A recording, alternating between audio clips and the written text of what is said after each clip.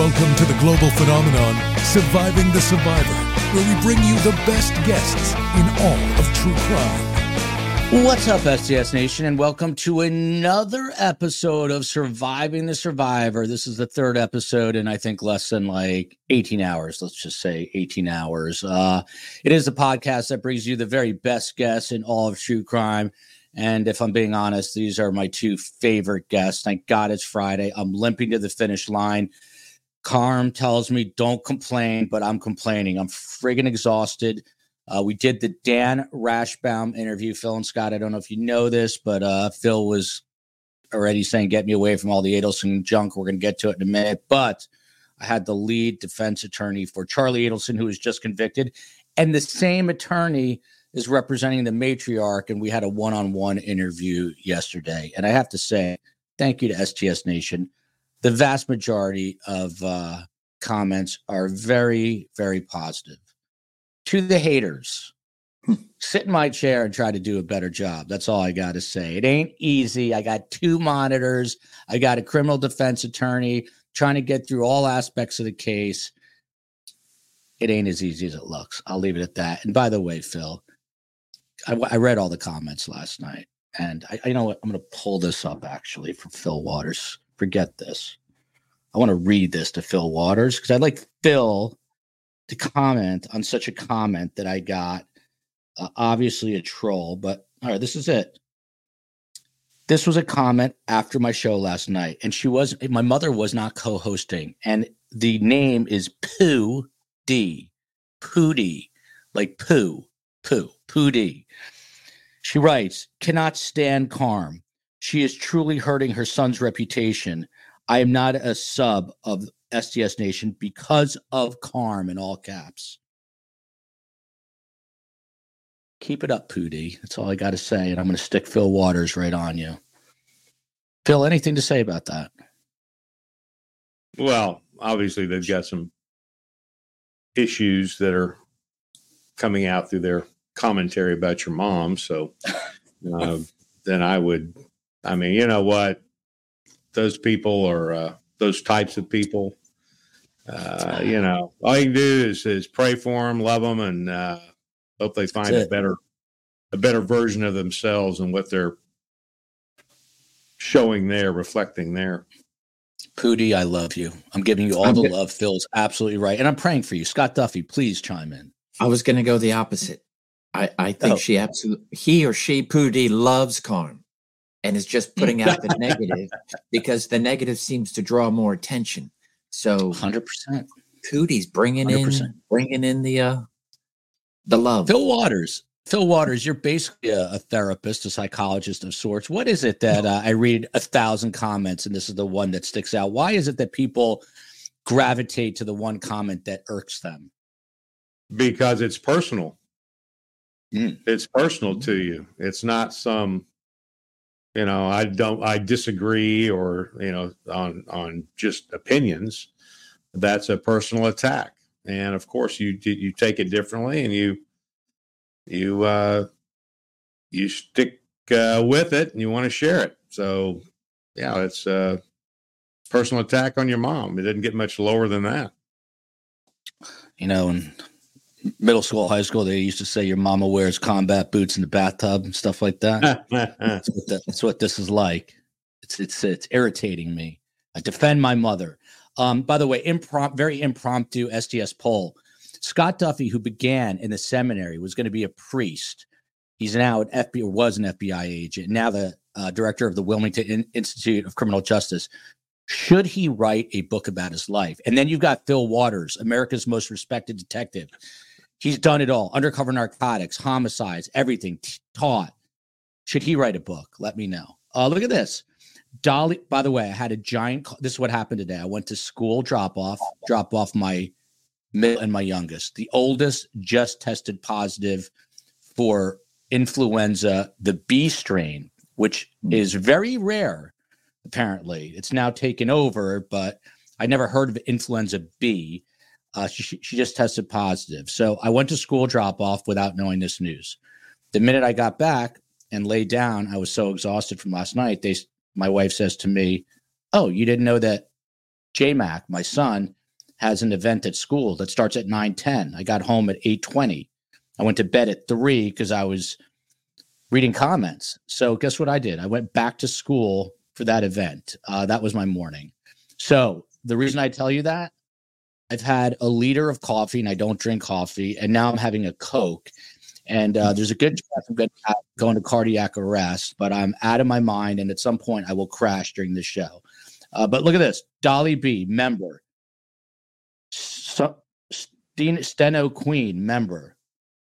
Thunder whoever, member. What is going on? I'll tell you why I think this is happening, because tonight it goes all the way down here. Austin Ivy, whatever, Ellen, CJ Chapman, J Mods, Bob B, Pat Brooks, Ryan Luciani, Stella Jeezy, and Gayla Holling. Tonight we're doing a watch party, Scott and Phil. We're going to be watching with members the new Dateline episode on the Adelsons, which Phil probably doesn't want to watch on a Friday night, but on and on it goes. Oh, there it is. There's the there it is. Jeannie Castellano, shout out to you and your husband. Members only, 9 p.m. Eastern. Look at Mish. Welcome new members.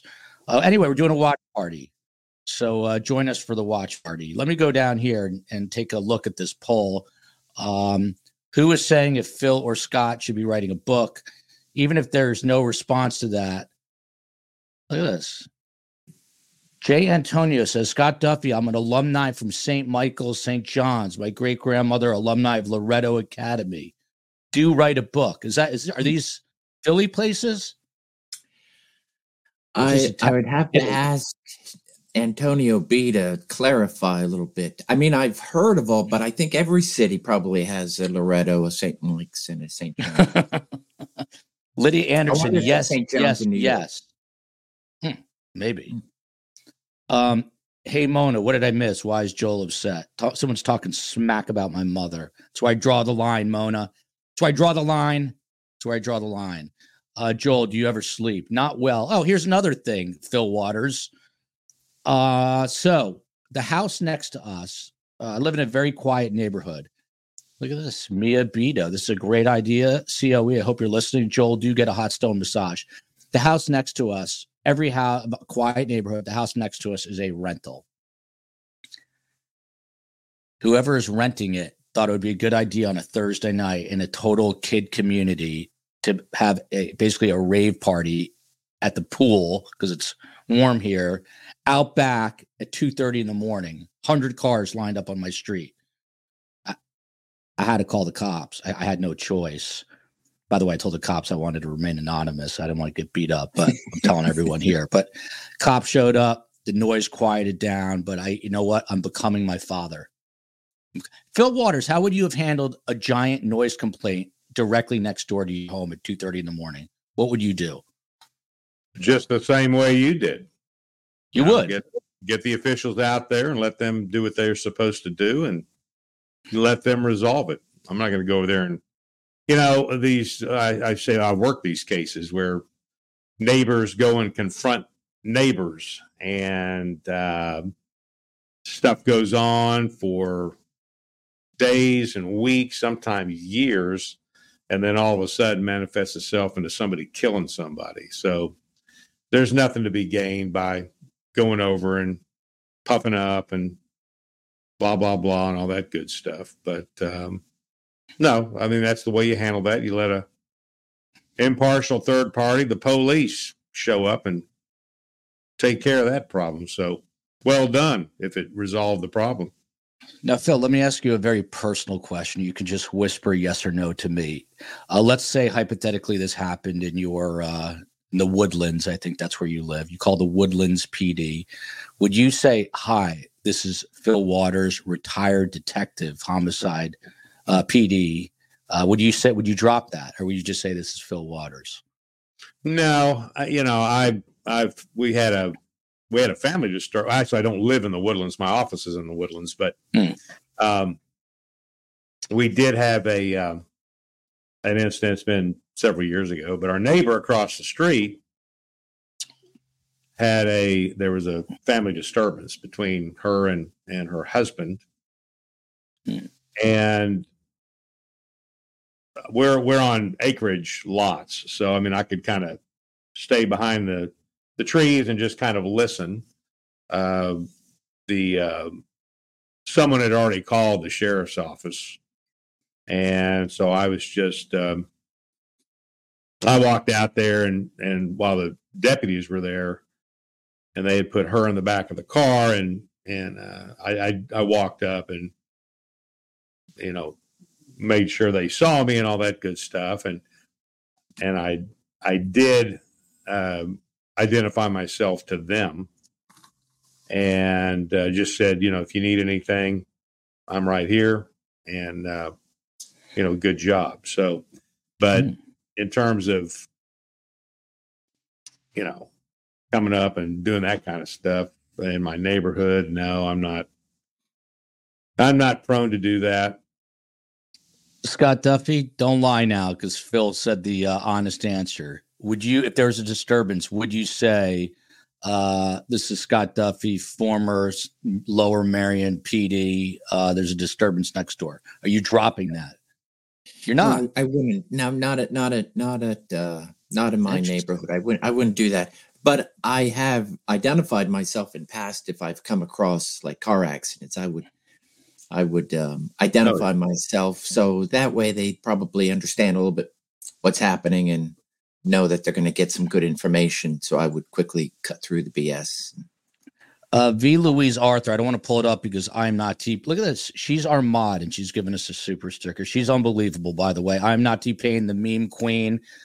Maybe we will come across something that will require a meme. But V. Louise Arthur, very open about this. By the way, all our new members, I'm always crazy on Friday, but this is out of the norm, and I feel like I'm going to get crazier because the caffeine is just like coursing through my veins, and I might get wild. I don't know. But V. Louise Arthur says, in about 2 hours, I'm going to be sleeping with my tongue out of my mouth like Ethel.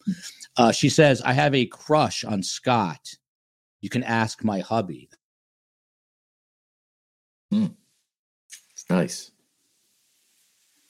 That Fillmore and Scott look very sharp this afternoon. And Joel, you killed, maybe not the best choice of words, I'm not T-Pain. You killed that interview last night. Your integrity is why we all respect you. Yeah, a lot of people were like, so disappointing for the Markells. Let me tell you, a lot of people don't know what goes on sort of behind the scenes. And I spoke to Ruth Markel at length, and she was very well aware of this interview.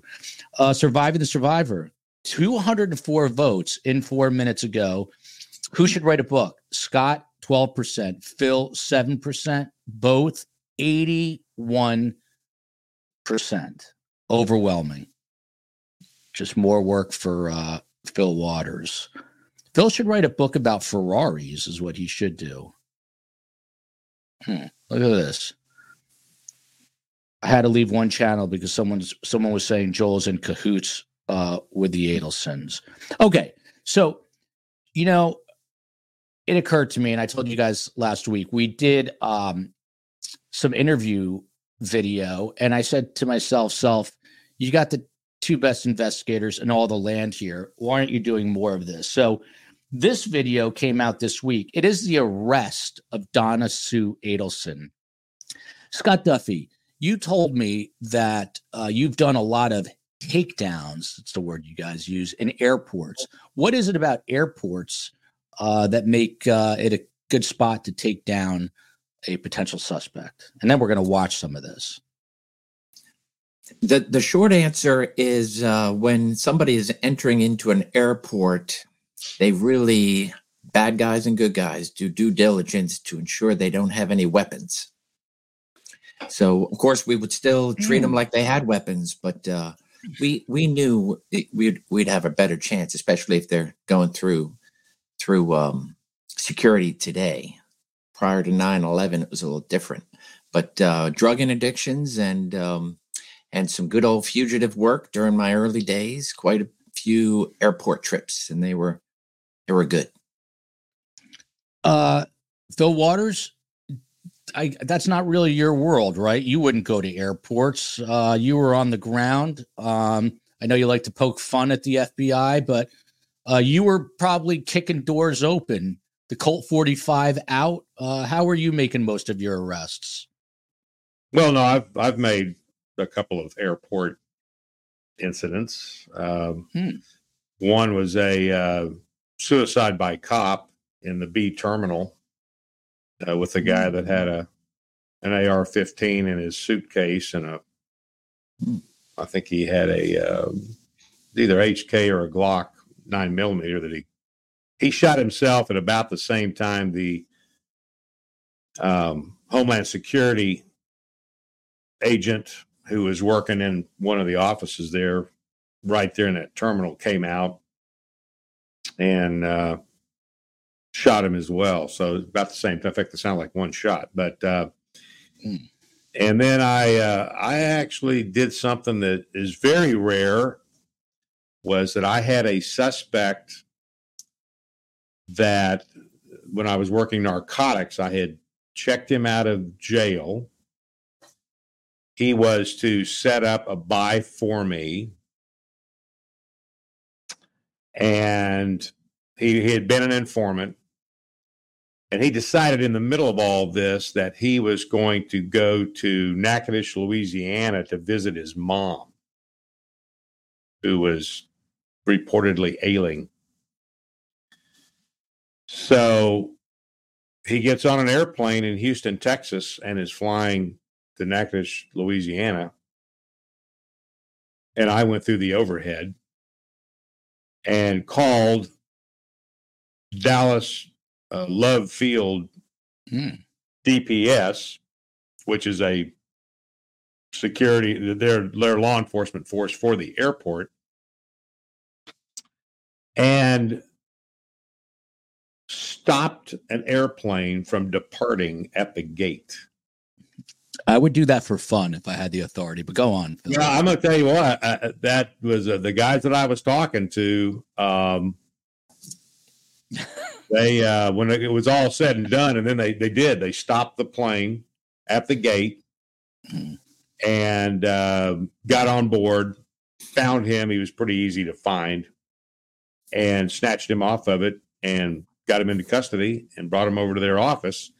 And while that was all happening, I was already in my car, which was a 5.0 Mustang, and made it to Dallas, Texas, Love Field in about 2.5 hours. So I was hauled. And that's normal. That's about a 3.5 hour drive. But you have a little light up there. When did they stop putting the light up on the roof? When did they stop doing that? It's like Starsky and Hutch days. The Kojak lights? No, I had those in my city ride. I did not have. This was a cool car, so I didn't have that kind of stuff. How does that stick to the roof, by the way? Is it magnetic? They used to pop that out. They're magnets. Yeah. But anyway, so we got up. We got the guy in custody. And of course, when I walked in the room, I mean, he's just looking at me like an idiot. And one of their captains or whatever, one of their supervisors over there, he walked up to him, and he's pretty funny. He walked up and he says, "That's the first time I've ever seen that happen." And I said, "What's that?" And he said, "Stopping an airliner from leaving the gate." And I said, "Well, had to be done." And they did it for me. So yeah, a couple of airport little incidents there. But and then I've tracked people through airports. I think I've talked about this case, but this guy from Honduras that murdered his girlfriend, we had it all on video. He's taken her body someplace. We've never recovered it, but I filed on him for murder. And I've got him at the airport leaving and at the airport in Honduras on video. So, yeah, the airport stuff's pretty sensitive. It's because you've got a lot of people there. And I think the suspects that get into the airports, and Scott, you might back me up on this, I think they think they have a degree of anonymity with just the massive amount of people that are there. Mm-hmm. And so they think they're gonna be able to abscond. And if people are on their game, and the police are on their game, and the timing's right, you can go in there and snatch them up. So airports, and plus, because of all the people, that's a security. You've got to be concerned about all those other people as well, because you don't know what a person's going to do. And like this guy I was telling you about in the B terminal, that was not a secure area. So he was able to bring weapons into that area untouched. And, you get into a situation like that. So, those are I think it was 6 years ago, right here, Fort Lauderdale International Airport, in the baggage area when people are going to get their bags. Guy just opened fire. It was a mass shooting. 6 people were killed. It was like Phil just said, unsecured areas of the airport can be a big problem. Scott, look, we've got a bit of an answer here. J. Antonio B. Roman Catholic education is what he's referring to. Look at it, J. Antonio, relaxing in what appears to be a hot tub there, looking quite svelte. Scott, show everyone your shirt today, speaking of the meme queen. That is courtesy of I'm Not T-Pain. What's it say again on the bottom there? Soothing Scott, I think? Sensitive Scott. Sensitive. Great. What kind of reaction do you get to that shirt? I'm debuting it, so we're going to see. Your kids like it? Will they make fun of you, or will they? Definitely. It's definitely make fun of Dad wearing this T-shirt, but it's courtesy of the STS Studios.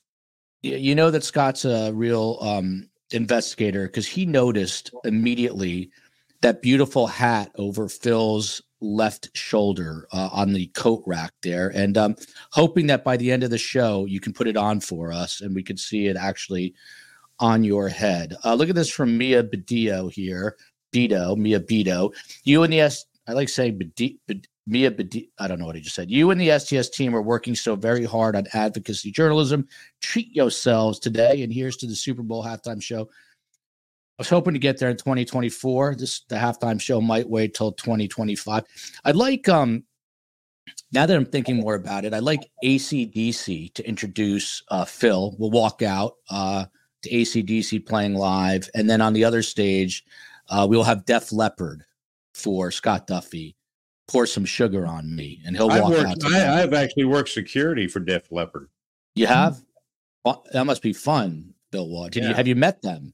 Yes. I got my picture with them. Yeah. That was after their drummer lost his arm in a motorcycle accident. I was just going to ask you that. So was he one-armed when you met him? Well, of course he was, Joel. He lost his arm. So the amazing. Hold on. Is it his right arm or left arm?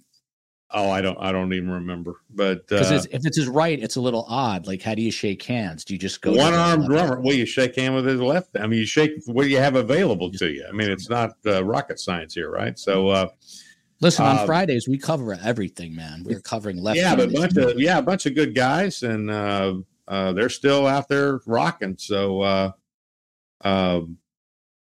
rocking. Yeah, really, really cool. I was walking. In fact, I took my son at the time, who's he was probably, I don't know, probably 14 years old, and he was into guitars and all that, and of course their lead guitar player was up there playing Crossroads, Eric Clapton, which is pretty cool. I mean, just to do the sound check. But anyway, they're good guys. So Def Leppard would be a good choice. Look at this. Ski Hat Sarah. Haven't seen you. I miss you, Ski Hat Sarah. Will your book be available? Look, they asked. I didn't bring it up, but since she did, there's the QR code. And yes, 100%. I had a very long talk with the publisher. That's why I'm asking you about Phil and Scott, because I want them to write books. I just think it'd be fascinating. I love these stories. So I feel like they should write books about their cases, their lives, what they've gone through. But this book will be available on Audible, and it will be available as a Kindle book as well. And I'm excited about it. And I'm bugging Carm because we are going to get cracking on our little publicity tour. Let me sort of set the scene here before I get too carried away, because there's other insane questions I wanted to ask, but I don't remember what they are. So for those who haven't been following us, Fridays is a little bit weird. We have been all over the Dan Markel murder. He was an FSU law professor murdered in 2014. 2 hitmen, one pled guilty and is serving a sentence, which he's going to get out fairly soon. The other hitman, the actual trigger man, is in prison for life. His name is Sigfredo Garcia. There was a middle woman named Katie Magbanowa. All of them were convicted. Well, the ex-brother-in-law is a guy named Charlie Adelson. He was dating Katie Magbanua. So that's the connection.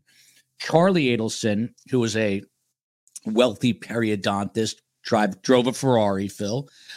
He was just convicted in November and is now set to face a life sentence in prison. And as they say in Florida, life is life. Well, a week after his conviction, which was November 6th, the matriarch of the family, Donna Sue Adelson, was arrested. Now, what's interesting about this, Bill Waters, is the attorney I had on last night could be in a little bit of hot water. And I tweeted out this particular clip a little while ago at Podcast STS, on Instagram at Surviving the Survivor. What happened was there were jailhouse calls that were being recorded after Charlie's conviction. And he is speaking to his mother. And Donna Adelson thinks that the phone has disconnected, but it did not. And she talks about how she's planning to flee the country and says that Dan, implying her defense attorney, who I interviewed, was telling her that it's time to get out now. And it could be an ethical issue. A lot of people are debating this. He came on and said there was at the time no warrant, no nothing. She was free to leave. And incidentally, Phil and Scott, she bought a one-way ticket with her husband, not a round trip, to go to Vietnam through Dubai. I don't know many elderly couples that travel with a one-way ticket halfway around the world. So that sets the stage. The FBI had eyes on her, Scott's agency. She gets to the airport, and this happens. We're about to watch it together. Let's watch this. It's a 36-minute clip. I'm not going to do that to you, but let's watch the first little part of it, and then we'll get some breakdown. We'll go back and rewatch part. Hi, how are you? You have your ID? Hi, how are you? You have your ID?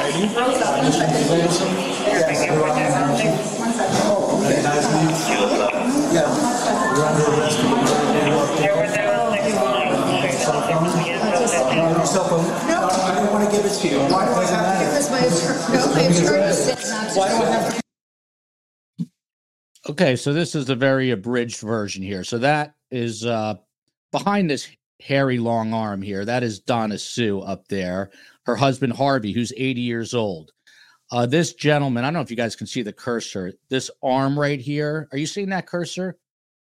No. Probably not. The arm you see with the black watch on the wrist, that, Scott Duffy, is FBI agent Pat Sanford, who has testified in the other trials, and he's there now to arrest the matriarch. Scott Duffy, you're the FBI agent. When you watch this, what do you see? Well, I could easily tell who the FBI agent was because of the black portfolio under his arm during an arrest. Not, but the do all FBI agents carry those black portfolios? I have a few left. Yeah. Okay. Nice. It's what of course. What's interesting is, of course, he says you're under arrest for murder, and she didn't really seem to blink an eye. She was more concerned with protecting her phone than, hey, I'm about to go to jail and not go on my one-way trip to Vietnam. So it was, but it looked like she was expecting it, just hoping that she had a few more minutes to escape. A lot of people say she, the most agitated she is in this part, but a lot of people said she was probably had already taken a pill for the flight. Maybe she was a little calm. She does yank her phone. The COE gave me like the shorter than Cliff's Notes version of this video, but let's go back, Phil. Let's watch this again and get your take. Hi, how are you? You have your ID? You're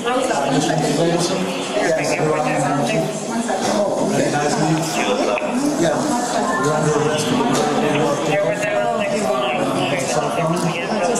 cell phone. No, I didn't want to give it to you. Why do I have to? Because my attorney said not to. Why do I have to? So her attorney says not to give it to her. They're battling over the phone. Phil Waters, your breakdown. What? By the way, we had a behavioral expert on here. It was interesting, but you're the investigators. What do you see, Phil? Well, I think her initial response is just she's kind of incredulous. She doesn't you know, she's kind of like, really, you guys, you know, she likes to be in control, obviously, and she's trying to maintain that control.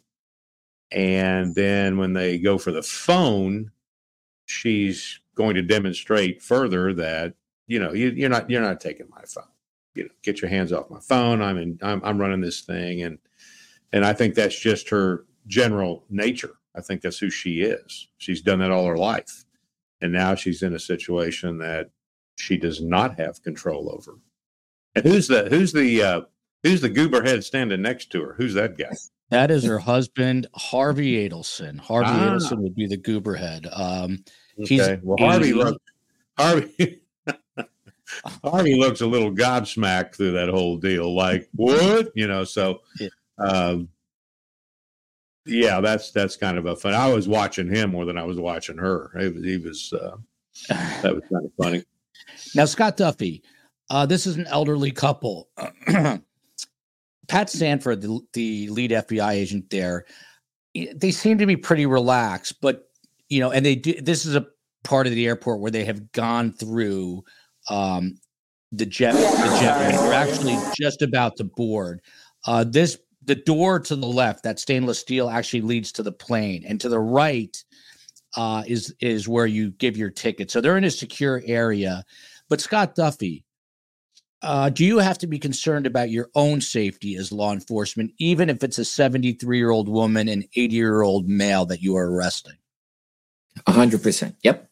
No, don't let your guard down. That's why I was a little joking about the black portfolio. His hands should have been absolutely free for whatever could have taken place, not knowing the reaction of people, like Phil said, total control, money, and all of a sudden it all comes crashing down. People can do the totally unexpected. So, yeah. I mean, she could have hypothetically had a pen and tried to jab Pat Sanford, God forbid, in the neck or something. That's why you would have both hands available to you, Scott. Is that correct, Scott? Just always. It's the pen is Scott, dangerous. how fast could you take Donna Sue Adelson down if she came at you, Scott Duffy? Don't be immodest. How fast would it happen? Seconds? A second? Perhaps the portfolio, the booklet would be thrown,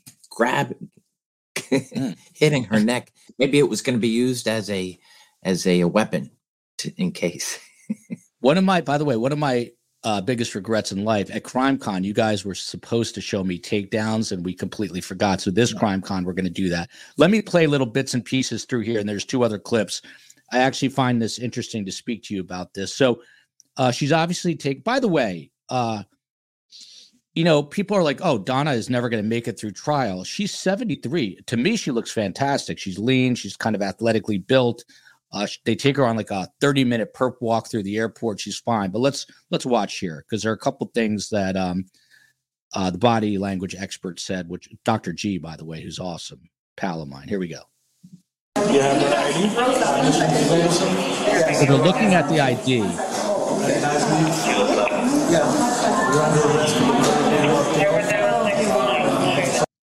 Right there, when he says you're under arrest for the murder of Dan Markel, and that is Pat Sanford, who's been on this case. Phil Waters, she says, it's tough to hear, but she says, oh, here we go again. How do you decipher such a comment, Phil Waters? Oh, here we go again. Well, again, she's acting as though that that she's got nothing to do with this. She can't believe it's happening, and her commentary is, oh, here we go again. So, I mean, it's a woman that is used to being in control of whatever her destiny may be, and she is now finding herself in a position. So she's trying to blow this off. She's trying to minimize what's happening right now, and thinking that, I guess, that she's going to somehow convince these guys with a warrant that you're wasting your time and you're harassing me. I wouldn't be surprised if somewhere along the line here that comment wasn't made. This is just harassment, yada, yada, yada. So I don't find her reaction to this any different than what I would expect coming from a person like her. Phil, do you find it troubling that the attorney who I just interviewed is on a recorded jailhouse call? He's not on it, but she is talking about him, essentially saying, Dan told us that, this is the time to get out, basically, in so many words. Is that disturbing to you as an attorney? Not you as an attorney, but him as an attorney. That an attorney would say something like that? Correct. That's what I meant. Attorneys saying crap wouldn't surprise me at all. Mm. So, and you know what? And I mean, this is her saying he said that, right? We know she's on a jailhouse call and she's talking to her son. But that's what I'm saying. It's her saying her, that he correct. said this. She's invoking his name. It's not him. It is not him. Yeah. So, I mean, people like this, they hear what they want to hear. And, I would not be surprised if there was a discussion, if she said something like, well, I guess I just need to get out of here. And he may have responded with, well, yeah, but that's just going to cause a bigger problem. So I'm not convinced. I don't think there's not enough evidence here that her attorney told her, yeah, you need to get out of town.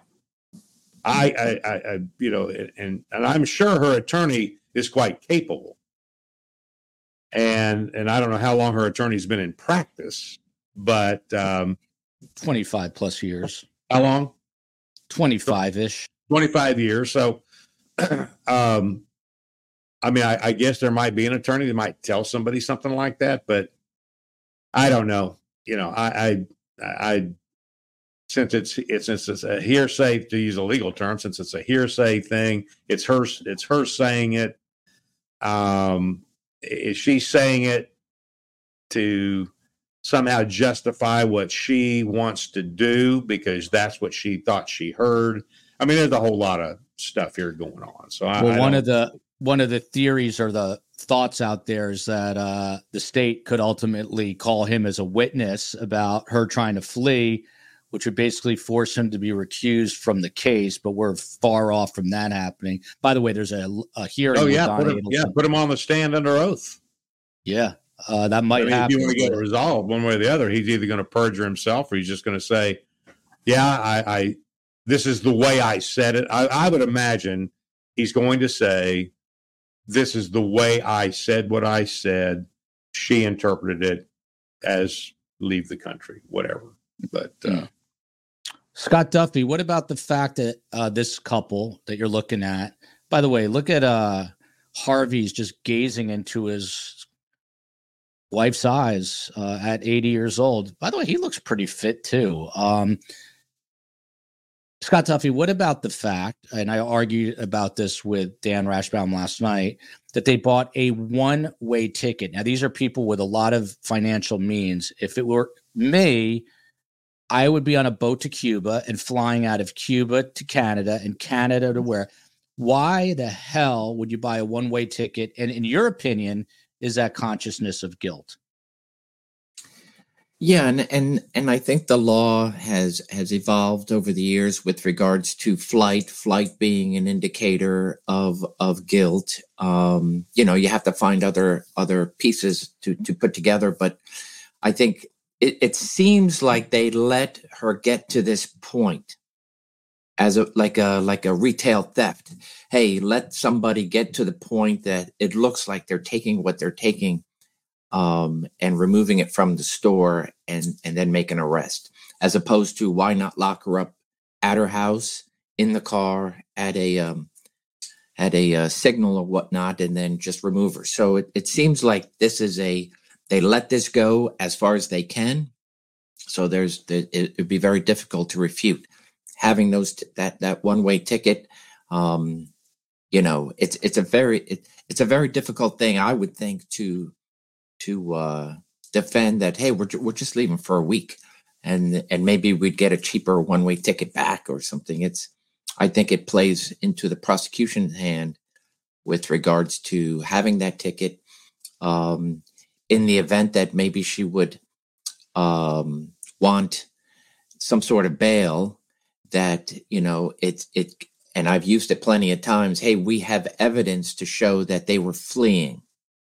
And if they're given bail, they will flee again. So, bravo to everybody in letting it get to the point that they needed to secure that she'll remain in jail until court. By the way, on our new just launched second channel, which is Best Trials in True Crime, we are airing the Michelle Troconis trial, and it's getting interesting. The judge today now kicking out a second juror for speaking about the case. He was very annoyed. The Honorable Kevin A. Randolph, who sounds like Morgan Freeman, very annoyed. Some people are saying there could be a mistrial. Things are heating up. Scott Duffy, Pharaoh Gamma was asking, why would they take Harvey's wallet? Not wallet, his passport, if he was not under arrest. Do you think they gave him back the passport? Yeah,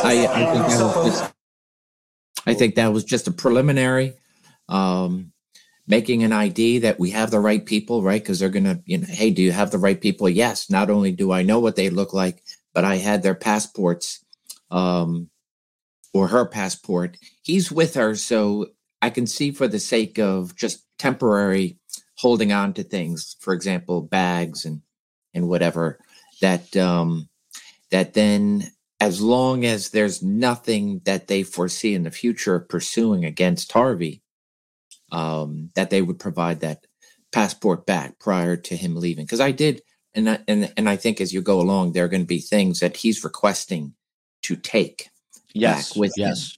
Yes. Well, I don't know how the feds look at it, but Harvey's going to be detained. They're in the middle of an arrest. He's with her. There is a possibility there that he could be involved in hindering apprehension. So they're in terms of taking his passport and getting him identified and detaining him there, they're well within the scope of that investigation to do that. By the way, Phil, this is a teaching moment for you, and I know you'll enjoy this. One of my questions, and I didn't know this, one of my questions was, because I never heard him read the Miranda rights.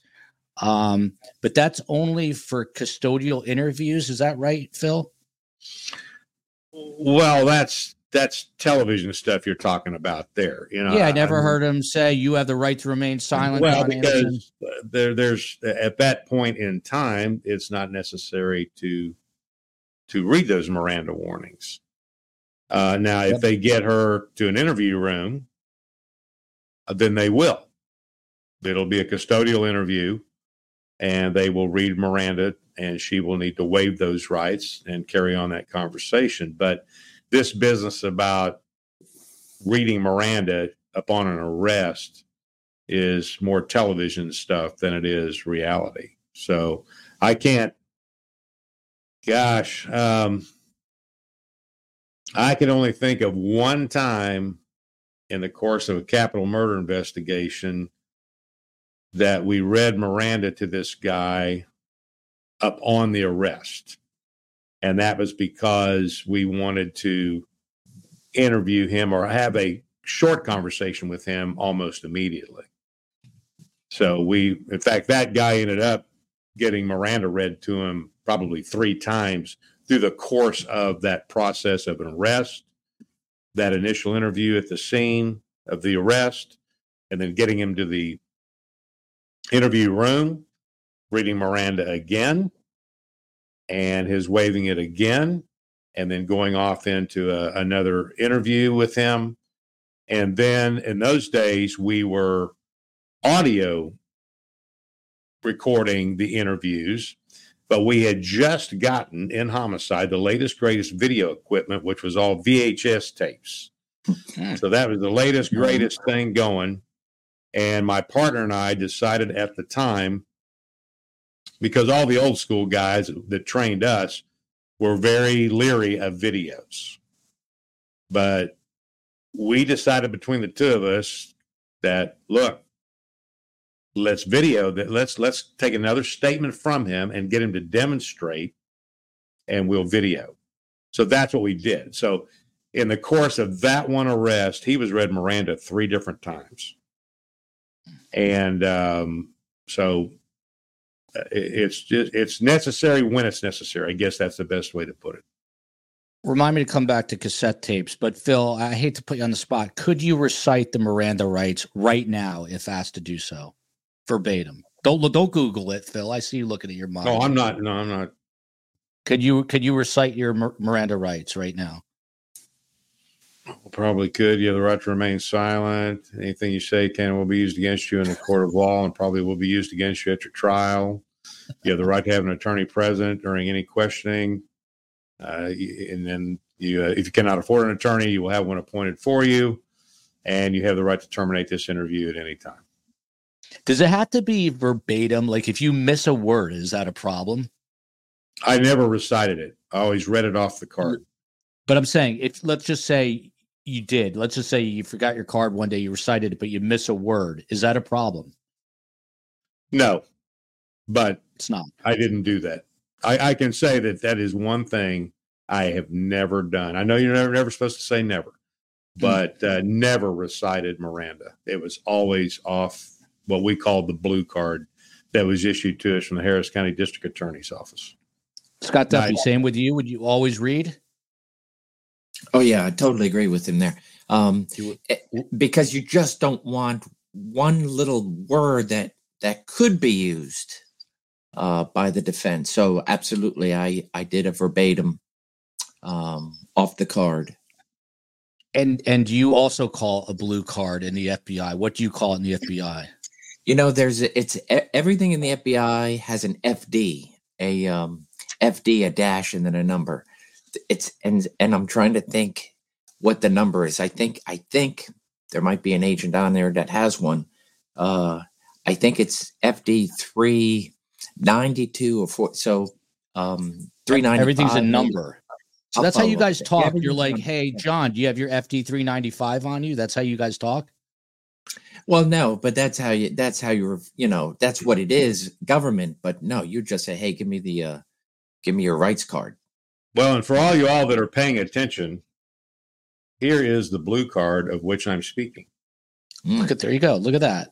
Phil, this is a question for you once again.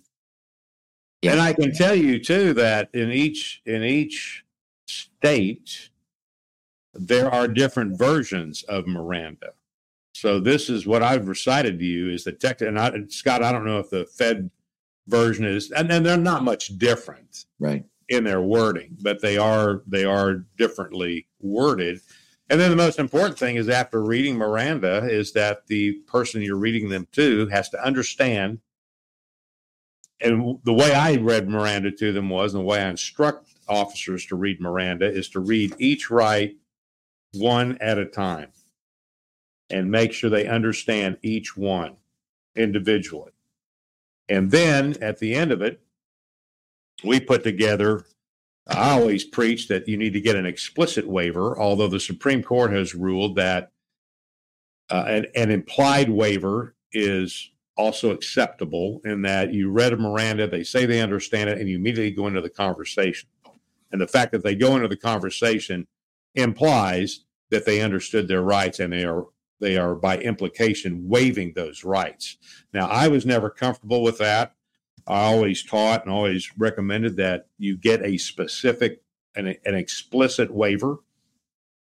And so when I would finish reading the rights, make sure they understood them, then I would say to them, it is my understanding that you are now going to intentionally, voluntarily waive those rights and knowingly waive those rights as I've read them to you or give them up so that we can continue this conversation. Is that correct? And they would always say yes. So that's just dotting the I's and crossing the T's so that when you get into court and you get to a suppression hearing over that statement and a question of Miranda comes into place, you don't want to be up there on the stand answering a bunch of questions about the way Miranda was read, the way they waived their rights, and so forth and so on. You want it to be explicit. It needs to be clear that they understood their rights, they understood each one of them, and then they turned and explicitly waived those rights so we could continue that conversation. Now they can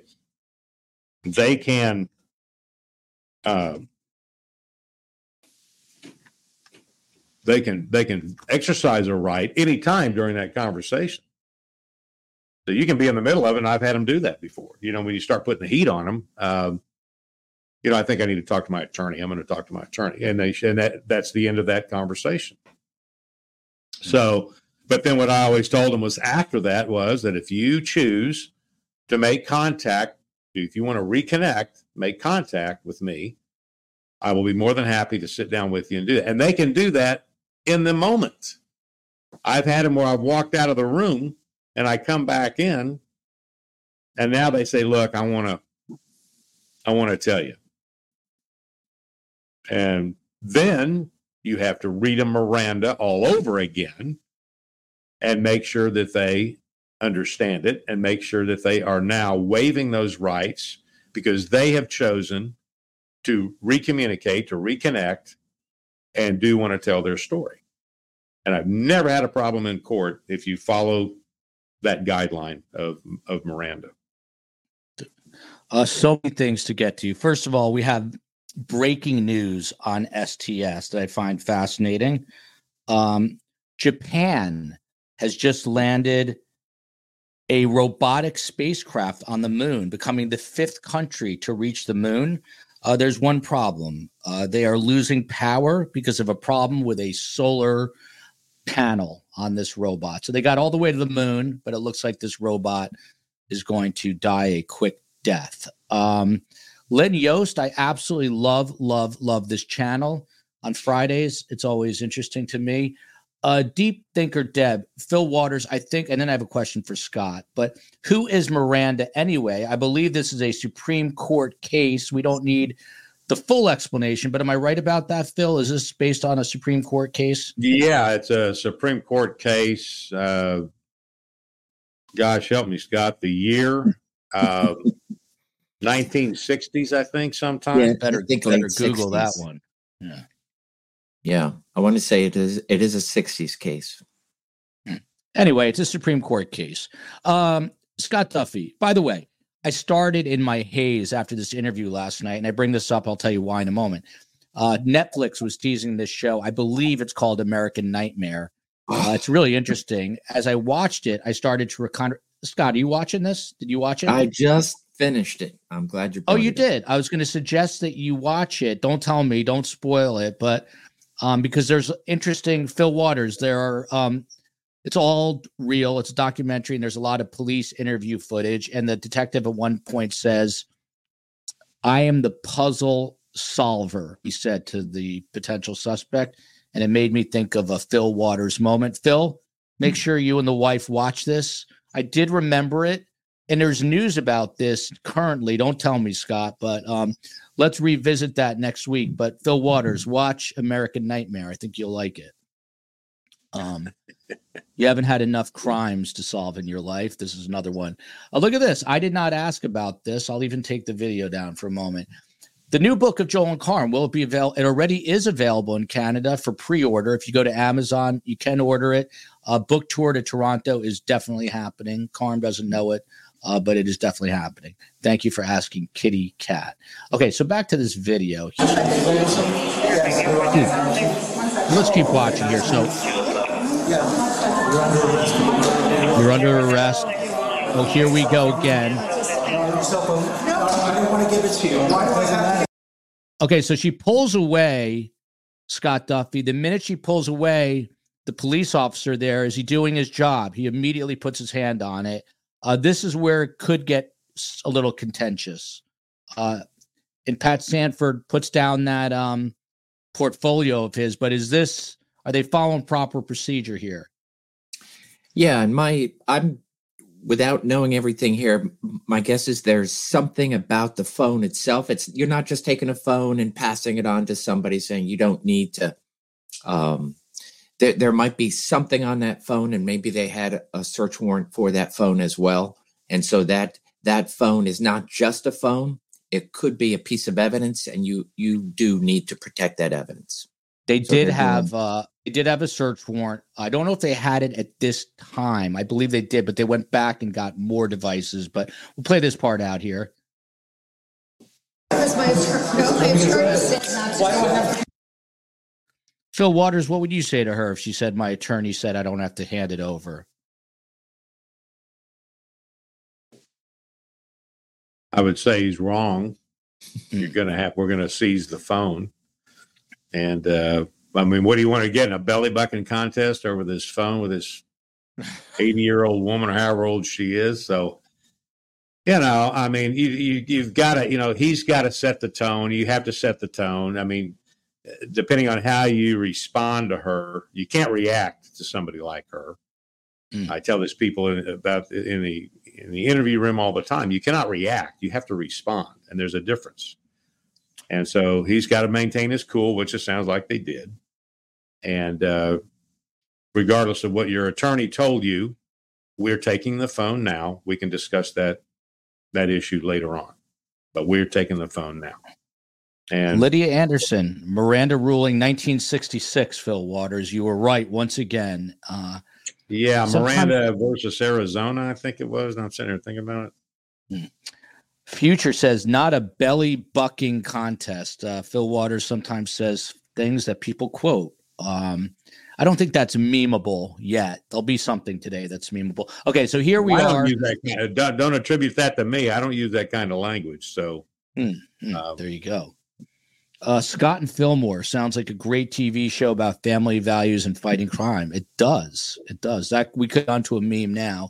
All right, this is outside in the after like a never-ending walk. They get to the car, and this part to me is almost humorous. She now asks for air conditioning. Let's watch. 15 with 3105, and I was arrival at 2035. Coming up right here. Air conditioning.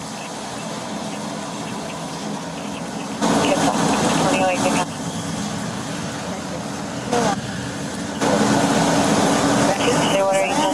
Just get air conditioner on this stuff. Well, the air conditioner doesn't go to the back because of the vent, because of the plastic. We open this little bit then. That's fine. It'll be freezing. That's good. Yeah. You'll be glad you have it.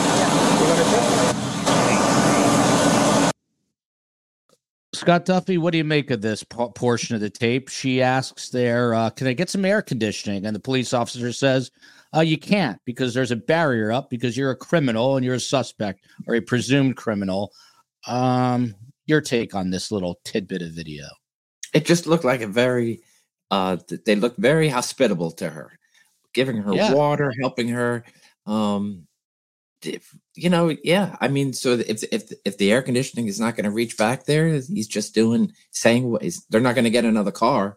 So it's well, sure. I think the comment if it had been me, I'd have said yes. I mean, what's the point in making the comment? You got a barrier, not? Well, I mean, really, come on. You're a criminal. You're under. Why is that even necessary? So,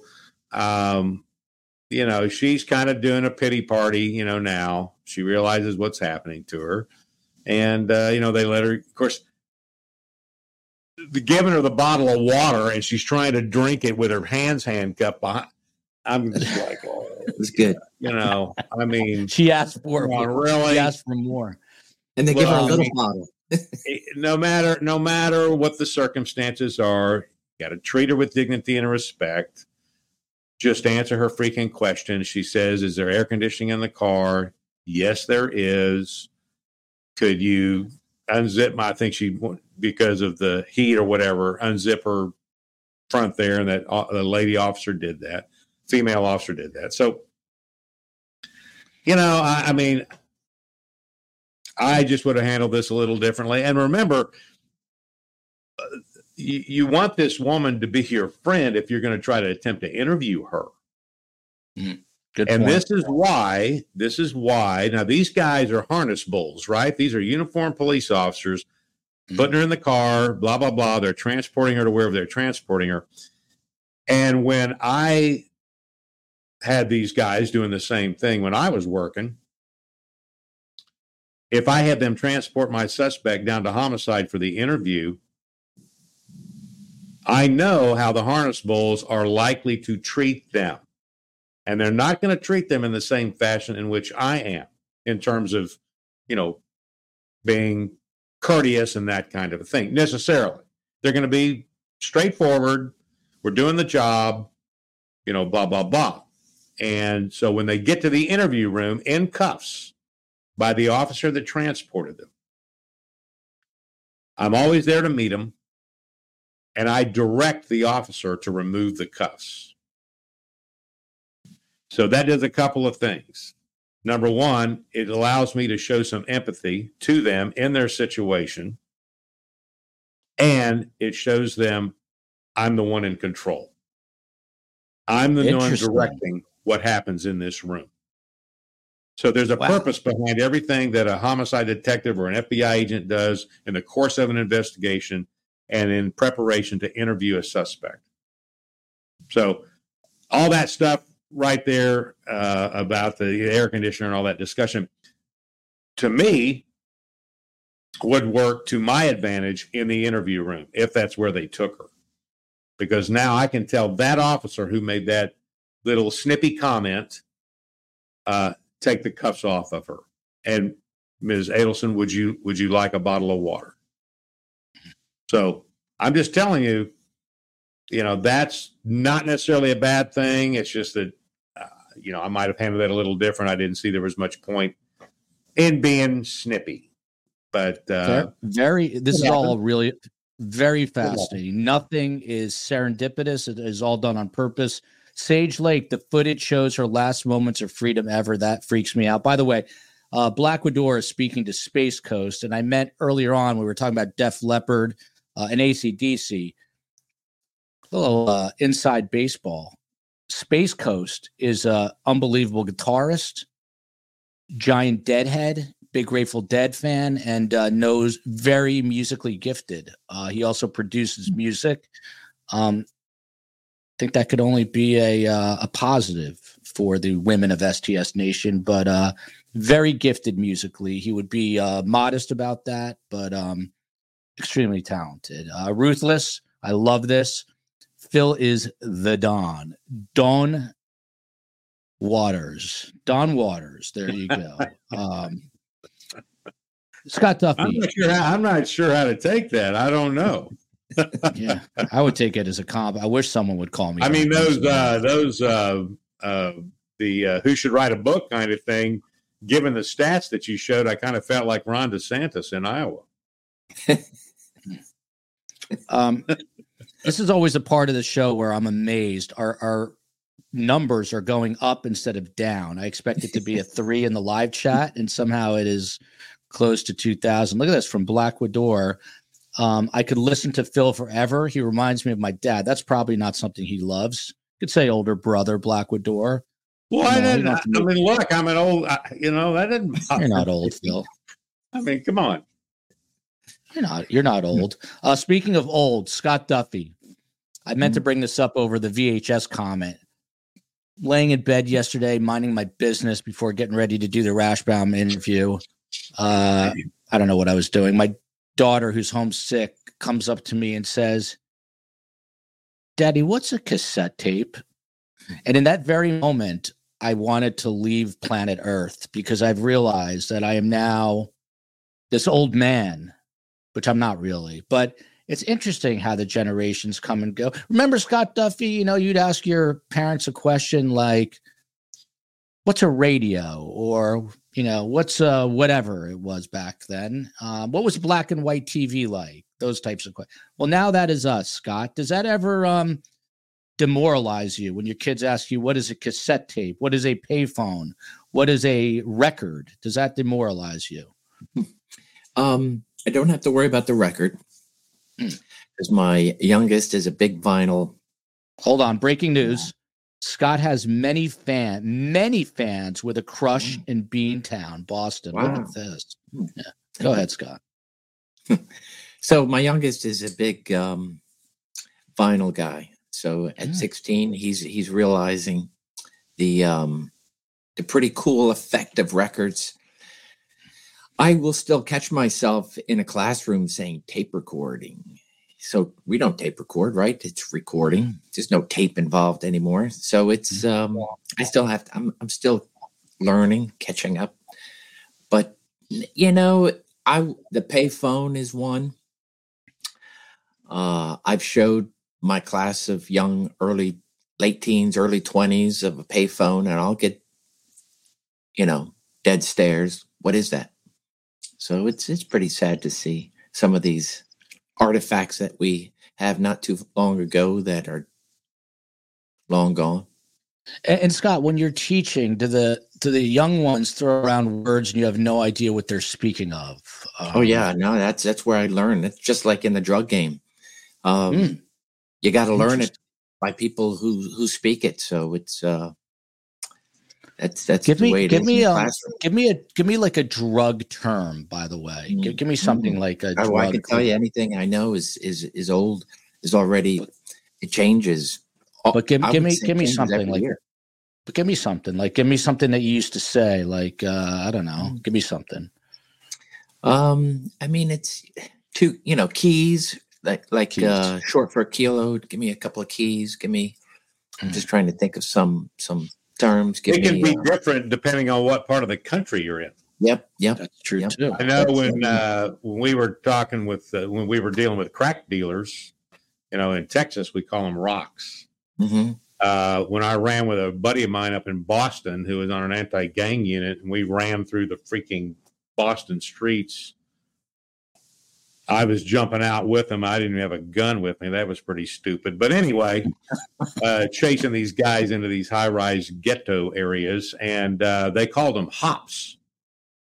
So they would have little individual bags. They were very user-friendly. They had their rocks were, our guys, they would pull them out of their mouth and hand them to the guy. But these guys had little tiny Ziploc bags. I mean, little teeny tiny Ziploc bags that had a rock in it.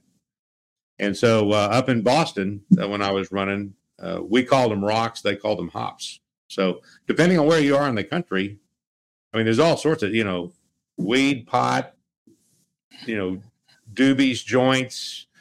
I had a dog named Doobie. But it wasn't for joint. Doobie, and I don't know who named this dog. I think my sister, but in Hebrew it means teddy bear, and the dog's name was Doobie.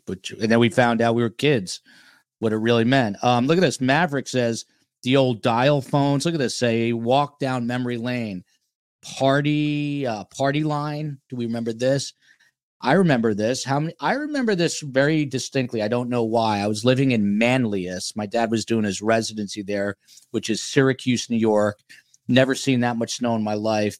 And I remember we got something called a cable box, and it was like this big with a thing on this side to like move up. Like if you had it in the up position and hit this thing, it was channel 2. But if it was in the middle position and you hit this thing, it was channel 62, whatever. But how many of us remember having to get up from the sofa and go to the TV to change the channel? And we had about 3 choices. By the way, very nice comment from Mr. Erickson, attorney at law, who says he loves this show. It just amazes me that anyone loves the show. Let me go ahead. To interrupt, of course. I'll get my first interruption in. Yes, let me say something real quick about Miranda. It just now struck me. So even if the agents do read her Miranda and so forth and so on, and she says, I want an attorney and all that good stuff, even after all that is done, she will be taken, as is any suspect, after an arrest, and they will be magistrated. So they'll be taken to a magistrate, a judge, and the judge will read them their rights again. And at that point in time, can you afford an attorney? And they'll make those declarations then. So there's a whole process in which rights are administered and read to whoever the suspect and potential defendant is going to be. So even after we interviewed people custodially and they read their rights, then they were once that interview is over with, then they're booked into the jail, and then they appear in an arraignment in a hearing, and they're magistrated and read their rights again in a formal setting.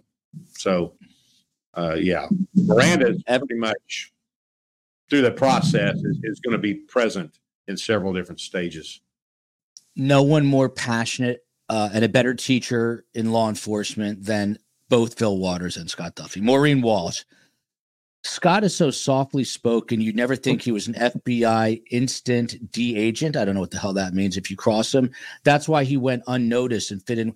Scott, did this personality trait of yours to be so sensitive and soft-spoken, did it help you when you were doing undercover work? Because you kind of would just fit into different. You could put a big earring in right now and paint a tat sleeve. You could look like a drug dealer. But did you fit in because of this personality of yours? Well, I didn't do undercover work. I did a undercover job one time, but I didn't go down the road of being an undercover agent. I'm a little bit remiss about that, but because there's some pretty cool guys out there who have done some great undercover, jobs. It was a lot of fun. Yeah, so I miss not having gone down. It's a big commitment. But I will say, I don't want to compete with you guys, but I did go undercover as an investigative reporter at Fox 5, and you guys take murders off the streets. I unearthed a hot dog vendor who was blowing his nose on a tissue and then wiping the hot dog with it. We got that on video. I was saving millions of New Yorkers from the hot dog vendor while you guys were taking down murders. Scott, I didn't mean to interrupt. Sorry. But that's important because I love those New York hot dogs. Mm-hmm. Well, there's a lot of snot on That's why they have that unique flavor. Yes. The ads, we literally had it. Of all the things I did at Fox 5 in New York, that video, I did a story where we caught the air traffic controllers at the Westchester Airport, which at the time, it's a commercial airport. But at the time, it was the airport that Barack Obama was flying into and out of as president. We had video of the air traffic controllers doing this, snoring, dead asleep as planes were coming in and going out. And story did that's okay. a rough job, man. Let me tell you something. They were doing everything you weren't. Everything you weren't supposed to do, bringing laptops in. They had TVs. You're not supposed to. Look at Joel, Erica Spears, trying to one up Phil. I'm story topping, as my wife taught me. But no,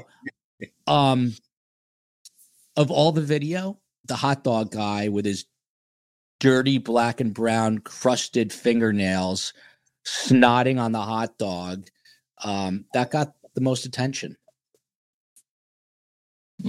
Don't ask me why, but it did. You know what? I'm done with Donna Adelson. I don't care about her arrest at the moment anymore. We're going to move on from here. Let me just see where we are with the comments.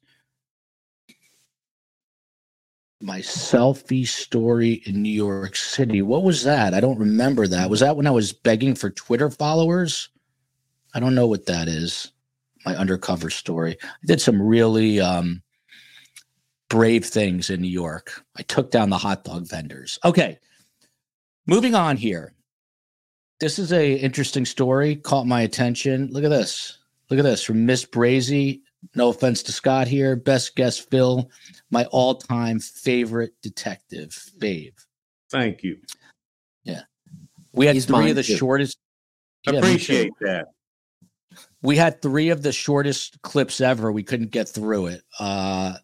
Michelle Cavernos, this is the best show ever. Again, not me because of these guys, but this is why we will be a Super Bowl halftime show. People think I'm crazy. I know they think I'm nuts, but it's going to happen. Joel, we really need to get Phil and Scott's take on the Karen Reed case updates, FBI's investigating. I'll be honest, ever since I had Turtle Boy on my show, and, I wish this guy nothing but good. I don't want to see anyone in his situation. Phil and Scott, I don't know if you know this story, but I'll make it very short. And I don't think these guys have been following it. I'll get back into it. Very long story short. In Boston, there's a woman named Karen Reed. She's dating a Boston police officer. They have a couple of drinks. She is then accused of running him over. Do you know the story, Phil? I read about the story, right? And she's got her story in Yeah. So there's a YouTuber, a blogger, or whatever you want to call him, named Turtle Boy, and he's got Turtle Riders, and they'll probably send me Yeah. tons of hate mail. And he got arrested for, I'm brain dead, but he got arrested for messing with the investigation, witness intimidation. Look at this, Raymond Weiss. Anyway, Turtle Boy is now in jail, trying to raise money. And Phil, I don't know. Do you have thought? Are you familiar with it, Scott?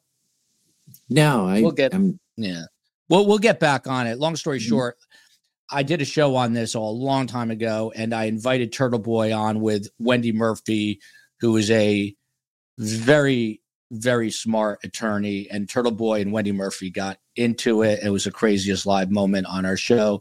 Phil, please comment about Karen Reed, whatever you'd like to say about that. Well, I just know it's a very, I mean, you know, I'm only reading what I read about it. And it's two very different conclusions, right, from her side and the police side, and a lot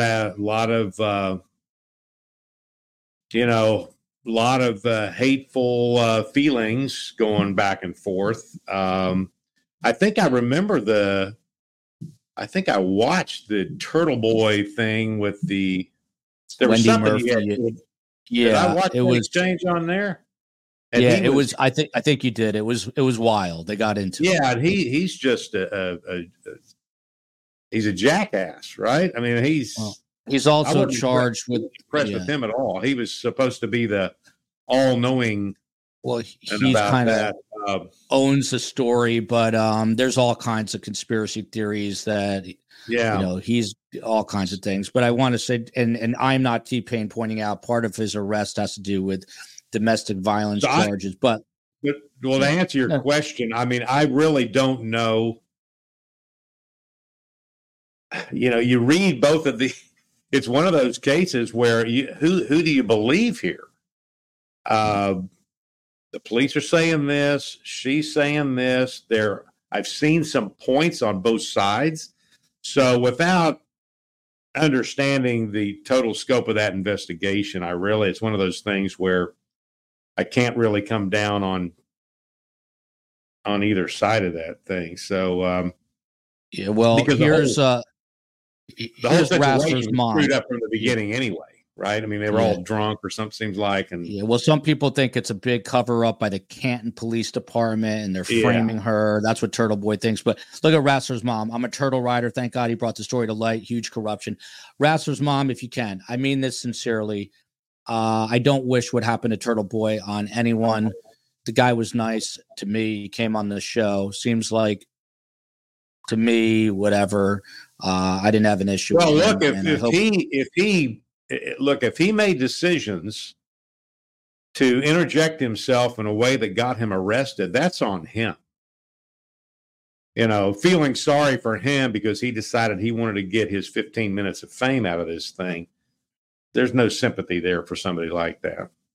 You know, here's Bellamy. It's my impression of him is that he likes I truly don't. I truly not covered enough since I got a little after that whole episode. I was like, I went to school in Boston and I love everyone in Boston, but it's a wild place. And, Turtle Boy was covering it. Look at this.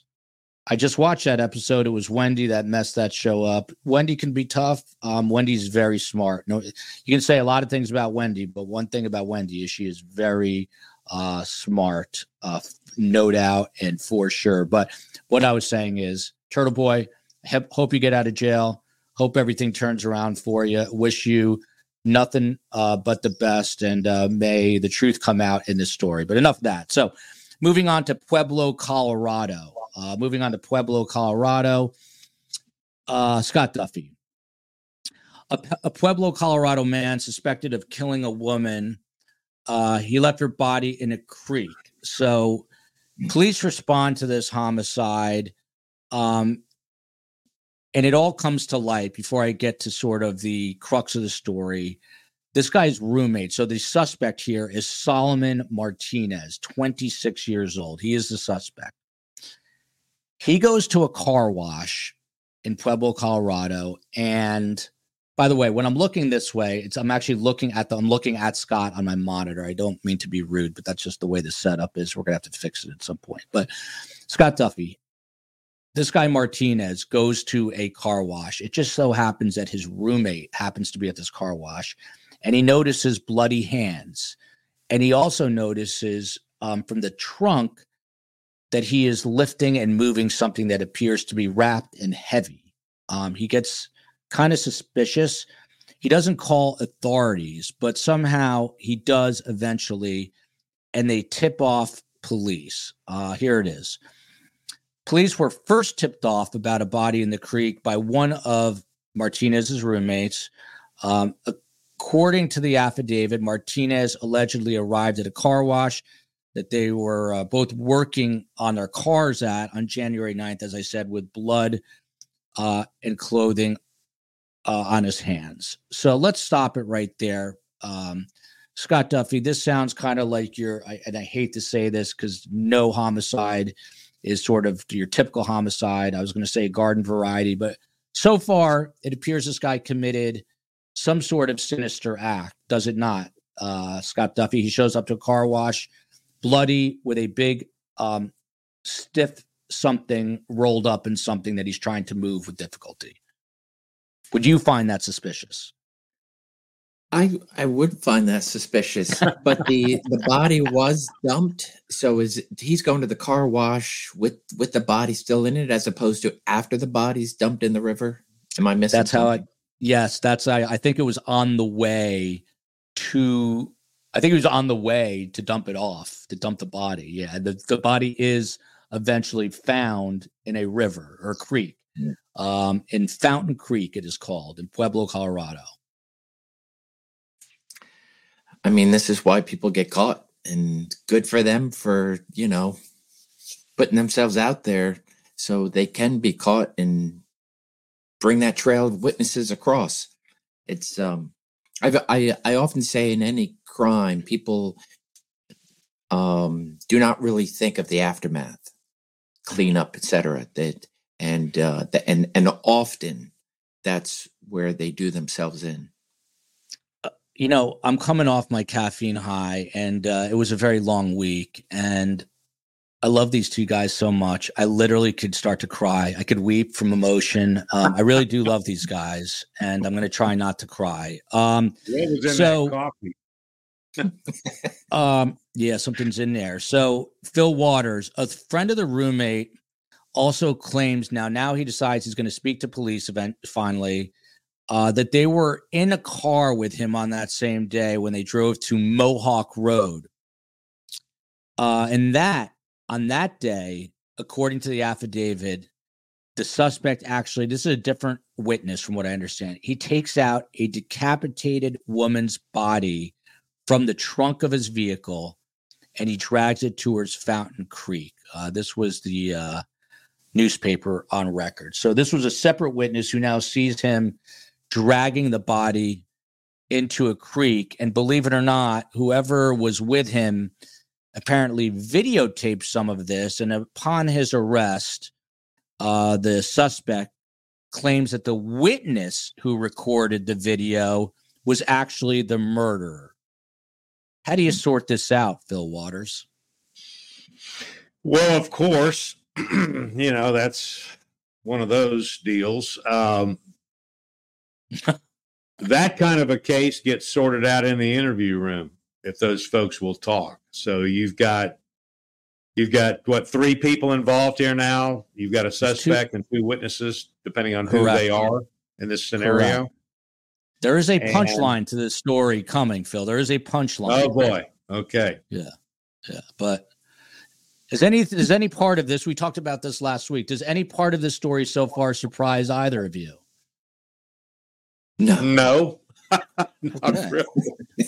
Okay. Well, you got an advantage here when you got 3 people involved. I will tell you this, it's the old Hell's Angel adage, right?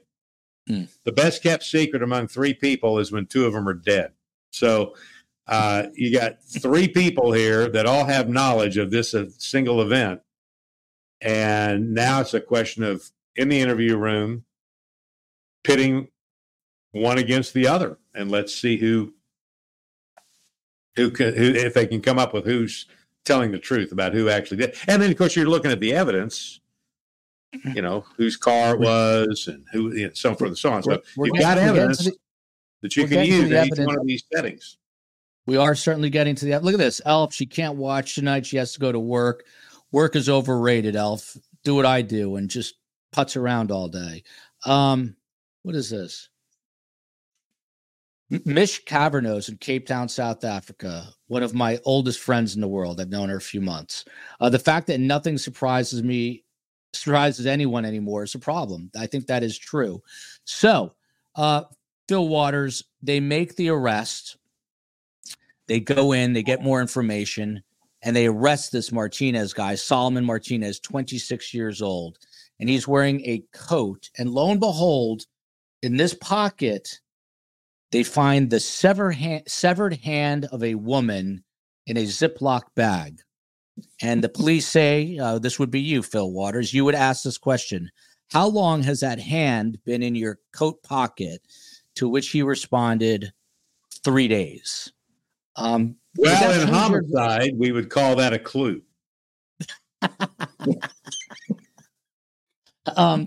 Phil Waters, I'd say that's a pretty and this is the guy that's saying that somebody else actually killed him. But he thought he'd take a souvenir with him. That's what he's trying to do. I've had those cases where they cut off heads and hands and, put them in flower pots and all that kind of stuff. So, I would say that's a pretty affirmative link to that guy being the actual actor in that homicide. This is why PSS went to medical school and is as smart as she is, with a comment, caught red-handed, ? Literally. Scott Duffy. Caught, I think the term here would be caught dead-handed. I don't mean to laugh, and honestly, I do not mean to make light, but it's a Friday. I'm decaffeinated now. Dark humor in homicide, brother. Dark humor in homicide. Carm always says she got through all. You got to buy the book. Carm talks about dark humor in the book. Scott Duffy, in all your years in the FBI and in Lower Marion, PA, have you ever arrested someone with a severed hand in their front coat pocket? No. I think Phil Waters, same question to you, except for Houston. Have you ever arrested someone? No, I guess the closest I ever got was I had to pick up this guy. I found this guy's finger who had put a bomb in a garbage can and it blew up on him. And I found the palm of his hand on a rooftop across the street. So that's about the closest. And then there was a dog in the area that ran up and had I'm not one of his make it fingers. through the rest of the show. What happened with the dog? It's a true story. And then the dog happened? in the area. Write the book, Phil. Write the book. The dog had one of his fingers, but we didn't find all of them. But yeah. By the way, and a finger. That's all we. Phil, did you know this earlier in the week? Not to digress, but I have to for a moment.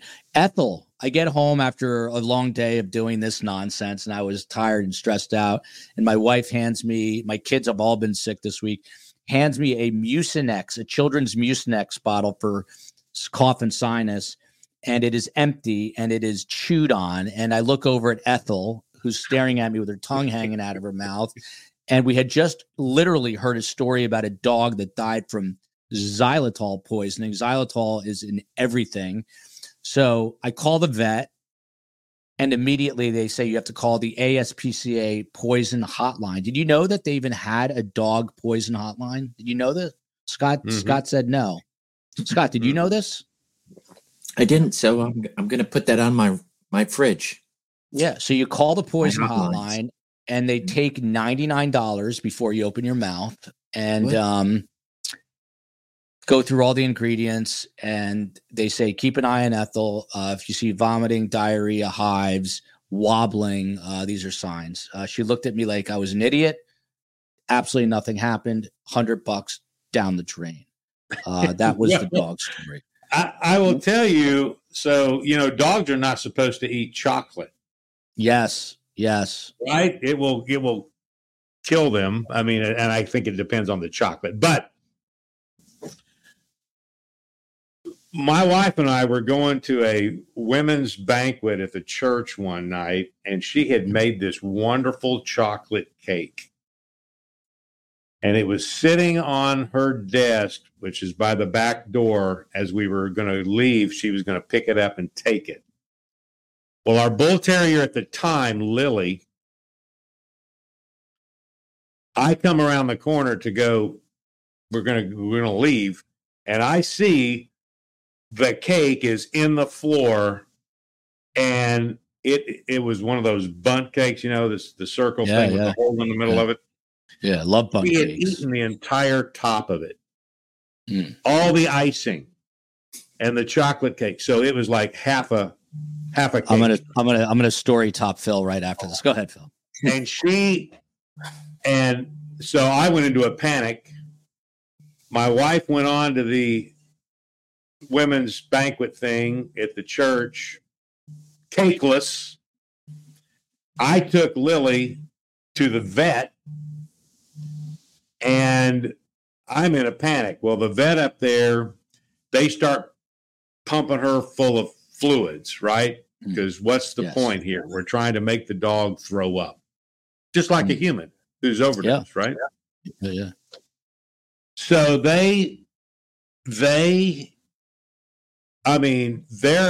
she's a water tank. I mean, they got her so full of stuff, and they're out walking her around. I'm up there for an hour and a half, and Lily's just enjoying the attention.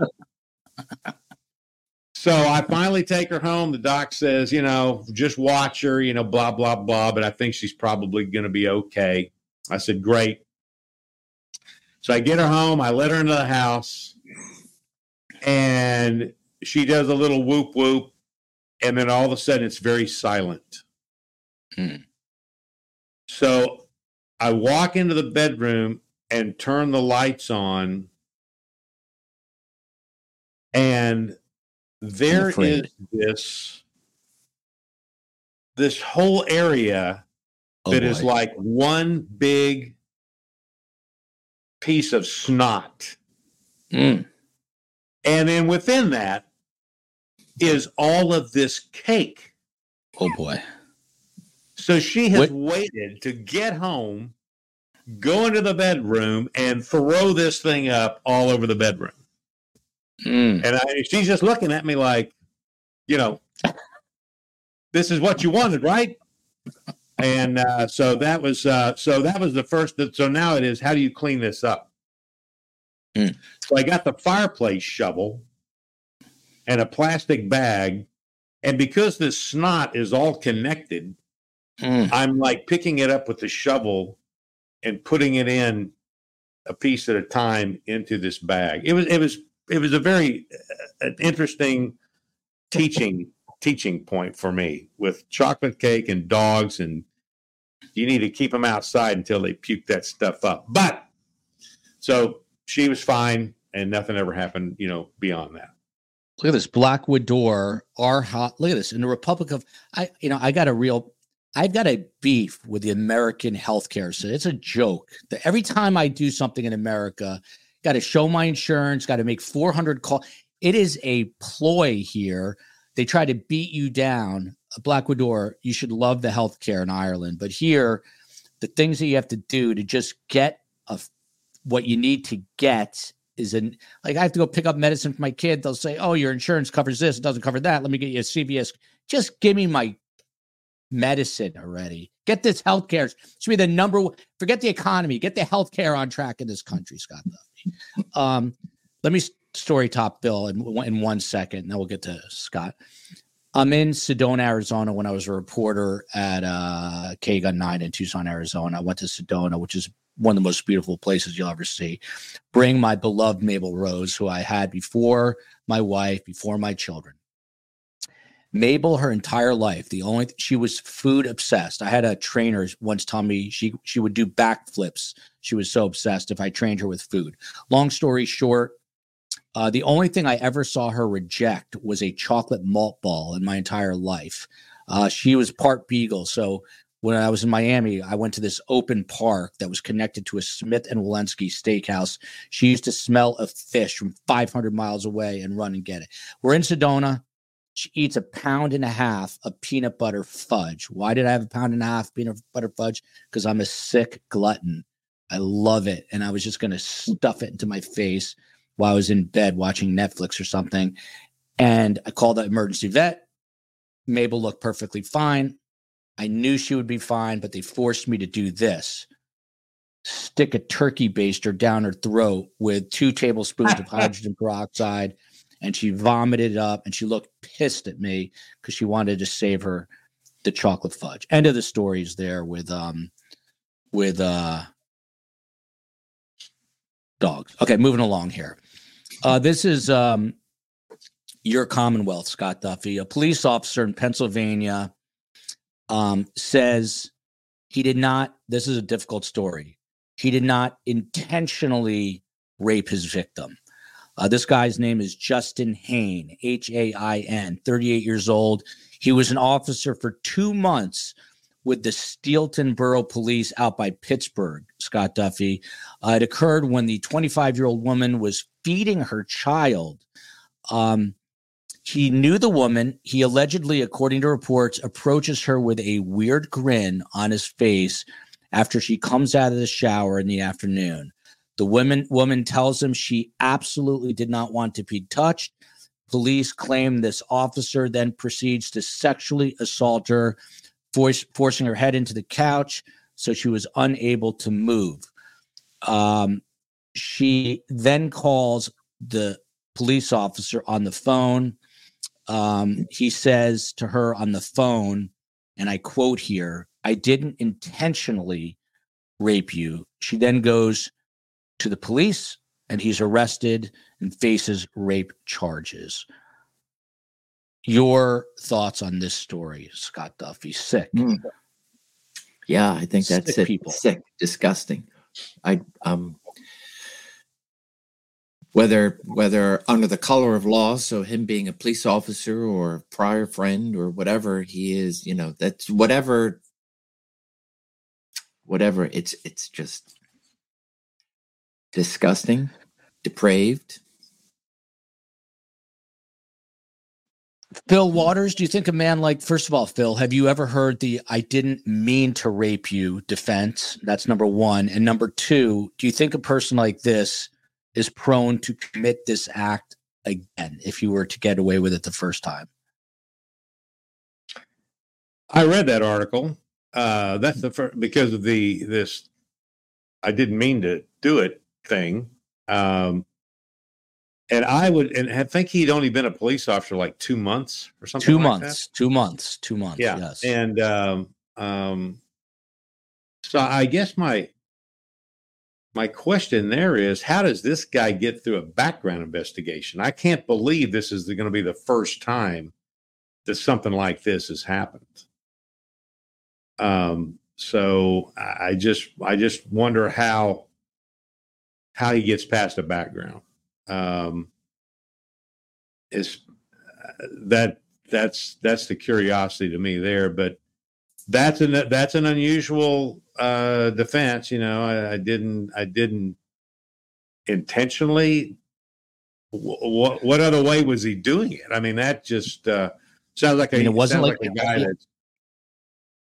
Yeah, he wasn't drunk or any. I mean, it sounds like he was. No. I mean, yeah, right. I mean, I just, I mean, did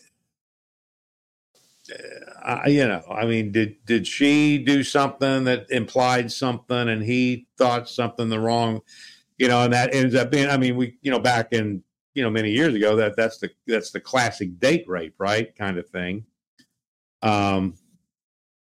So crazy. Yeah, that's just an insane story. There's no excuse. Him saying what he said is just ridiculous. But again, I always go back to, it doesn't make any difference whether a police officer has been on 2 months or 20 years. When somebody wearing a badge does something as atrocious as this, it reflects on every one of us that have ever worn that badge. So 100%. That's and it just goes to make people feel uncomfortable. Not people in general, but it will make some people feel more uncomfortable about police officers, about calling him. And certainly in this woman's case, I mean, good grief. And so I hope they, he gets to have a trial and all that good stuff. I just hope that they throw the book at this guy. I mean, this is the fact that he's a public servant and doing something like this when we are all held to a higher standard, and then he does.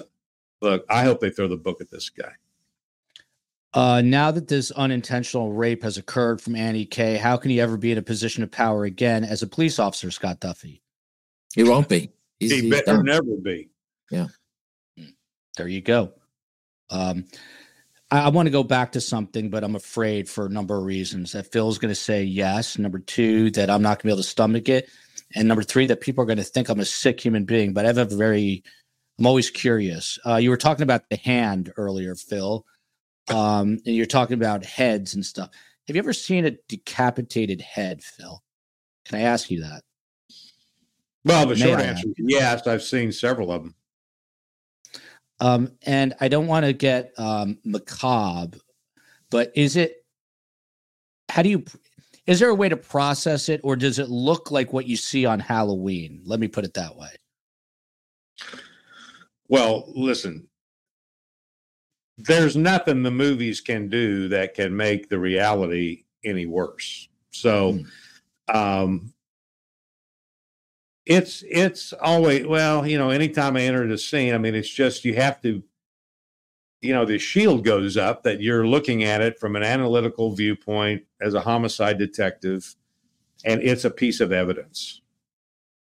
I mean, yeah, it was a person and all that, but you can deal with that later. But at that moment in time, when you're in there looking at that stuff, you're working a scene, you're working a case. You have to be focused on, what are these pieces of evidence telling me about what happened here?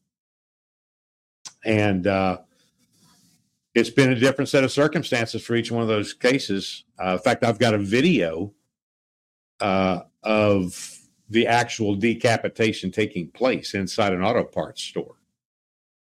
Is that the one that you did for? That's not the one you did for Survive. Those guys were shot, right? No. Okay, no, this was that wasn't the triple homicide. No, that was an auto dealership. But okay, no, this was an auto parts store, and it was. So you have video of this act. Video of it, yeah. It was pretty. I mean, I won't go into the details, but it was horrific to watch. Oof. And he was using a machete that was rather dull, so it took a while. And it was. This is taking a nasty turn. The poor man that he was. This is a tough son of a gun. He was conscious through most of it. I mean, it was just brutal. But yeah, and I've had a couple, 2 or 3 of those. Yeah. So couple things right here. Over here, there's a red light over here for the wide shot that we don't have, but I look like Santa Claus, I've noticed. It makes my cheek look red. Number 2, D. Mart. I think Carm will have an issue with Joel asking the question I just asked of Phil. She'll probably call me and say you're sick. And then Black Widow. Go ahead. Here. Please. My wife and I, we watch these when we're done. We sit down and watch, and she corrects me and all that kind of stuff. So, but she noticed that you refer to Santa Claus as Santa Claus. Yeah, I don't know why. I just like it. Is that a New Jersey thing? What is that? No. Is that a Northeastern thing? It's a me and my friends thing. It's just like he's cute. Oh. So instead of Santa, it's like Santy. It's like Joey instead of Joseph. Okay. All right. Because every time you say it, she goes, well, there he's doing that again. She's probably going to So say I'm it trying to today. explain to her the Santa Claus thing. But it's like Joey instead of Joseph. It's something that my friends and I. It's just a Joel thing, huh? Yeah, I don't know what it is. But look at this. This is a little more insight into Blackwood Door. There's a head in our local church. She lives in Ireland, by the way. St. Oliver's Drogheda, if I'm pronouncing that. We go on school tours as children to see it. By the way, Blackwood Door, she sent me a very beautiful email. Thank you. And you're going to have to explain this. It's a human head, I assume. Whose head? How is it preserved? And why do people go see it? These are the questions I have off the top of my head. Speaking of decapitated heads, sorry, I didn't. Okay, let's move on. This story. So I picked a story, if you'll notice, one from Pennsylvania. This next one's Oklahoma, Phil. This is a horrific story. Horrific. Last week, an Oklahoma father, he's identified as Elliot Binney. He was arrested after police accused him of fleeing the scene of a crash. That's never a good thing, Phil. 3 family members were in this car of his. He was driving 70 miles an hour through a no passing zone. He crashes. His own daughter, 16 years old, from Oklahoma. She's a cheerleader in high school, one of the most popular girls. She is killed. And this guy, with I think it was 2 or 3 other relatives, takes off from the scene and runs to a family-owned business. It was the daughter and 3 other family members, and he tries to evade police officers.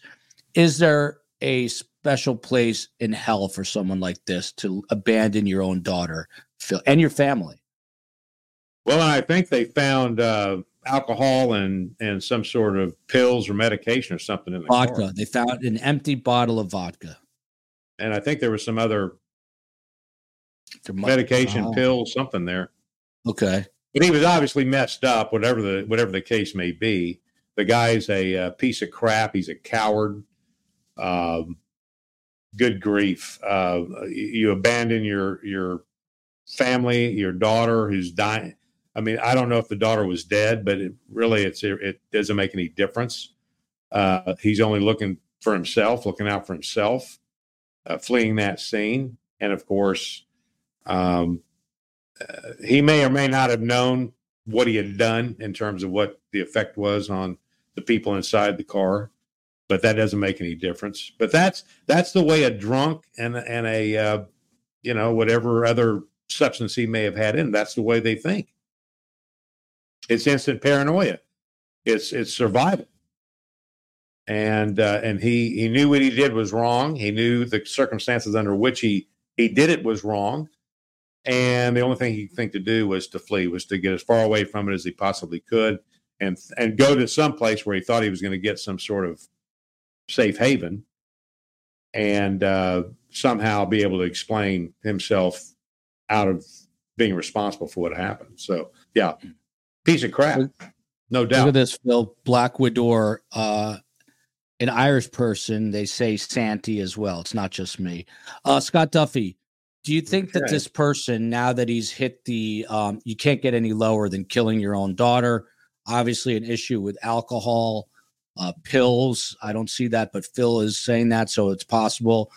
Do you think that, obviously he's going to eventually, I believe, serve time for this?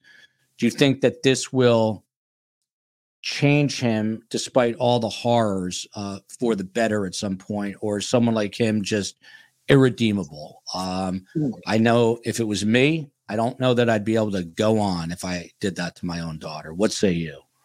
I mean, I would just hope that after sobering up, whatever intoxication he was under, that he does realize that it's instant, that he realizes the unimaginable destruction of life that he did, not only, to his daughter and other family members, but just to everybody now that has to pick up the pieces. So,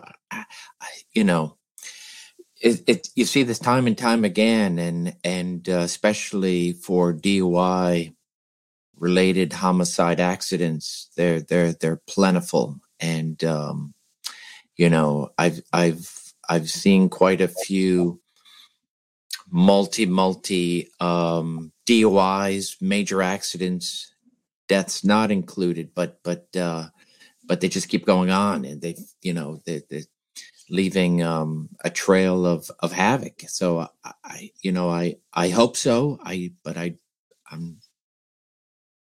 don't know. I will tell you this: my experience has been in these vehicular homicides that the sentencing it's typical that it's very low. Yeah, people don't receive sentences in these vehicular homicides as they do in a murder and so forth and so on. So I'll be interested to see when this is all done, what he actually ends up serving. You know what?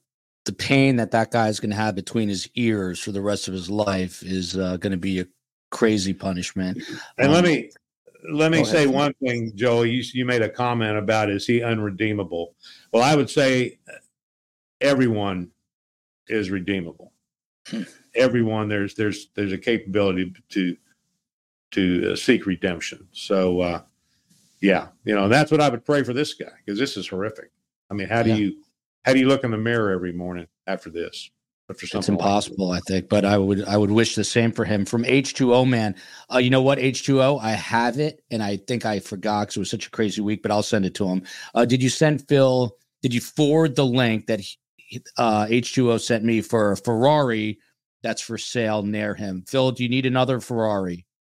Are you up to 3 yet? Do you need to get to 3?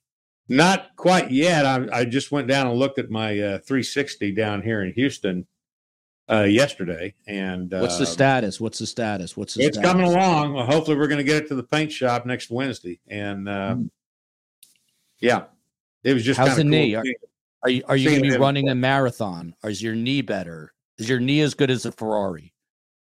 Oh, the knee is remarkable. We're still hitting the physical therapy stuff 3 times a week, and I'm doing my exercises, and I'm almost to the point now where I'm starting to not notice it. So, and that's 6.5 weeks out. So it's good. This comment amazes me. Maria Resendi, hearing STS at the Zurich, Switzerland airport, boarding to Lisbon, Portugal. What a world we live in, that someone is listening to this, of all things. I don't fully understand it, but I'm glad that you are. Look at this from Jana Island. I really appreciate this one. You did a great interview yesterday. You were a class act, did a fantastic job. Thank you so much.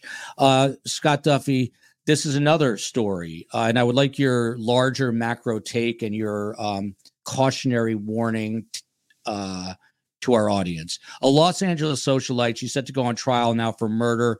It happened 3 years ago. She struck and killed 2 young boys who were crossing the street with their parents and brother. 2 little boys crossing the street with their parents. Rebecca Grossman is charged with 2 counts of murder and vehicular manslaughter in 2020 after the authorities alleged that she struck Mark 11 and Jacob Iskander 8 before speeding away in September of that year. It turns out that this woman, Grossman, was car racing a former Major League Baseball pitcher named Scott Erickson.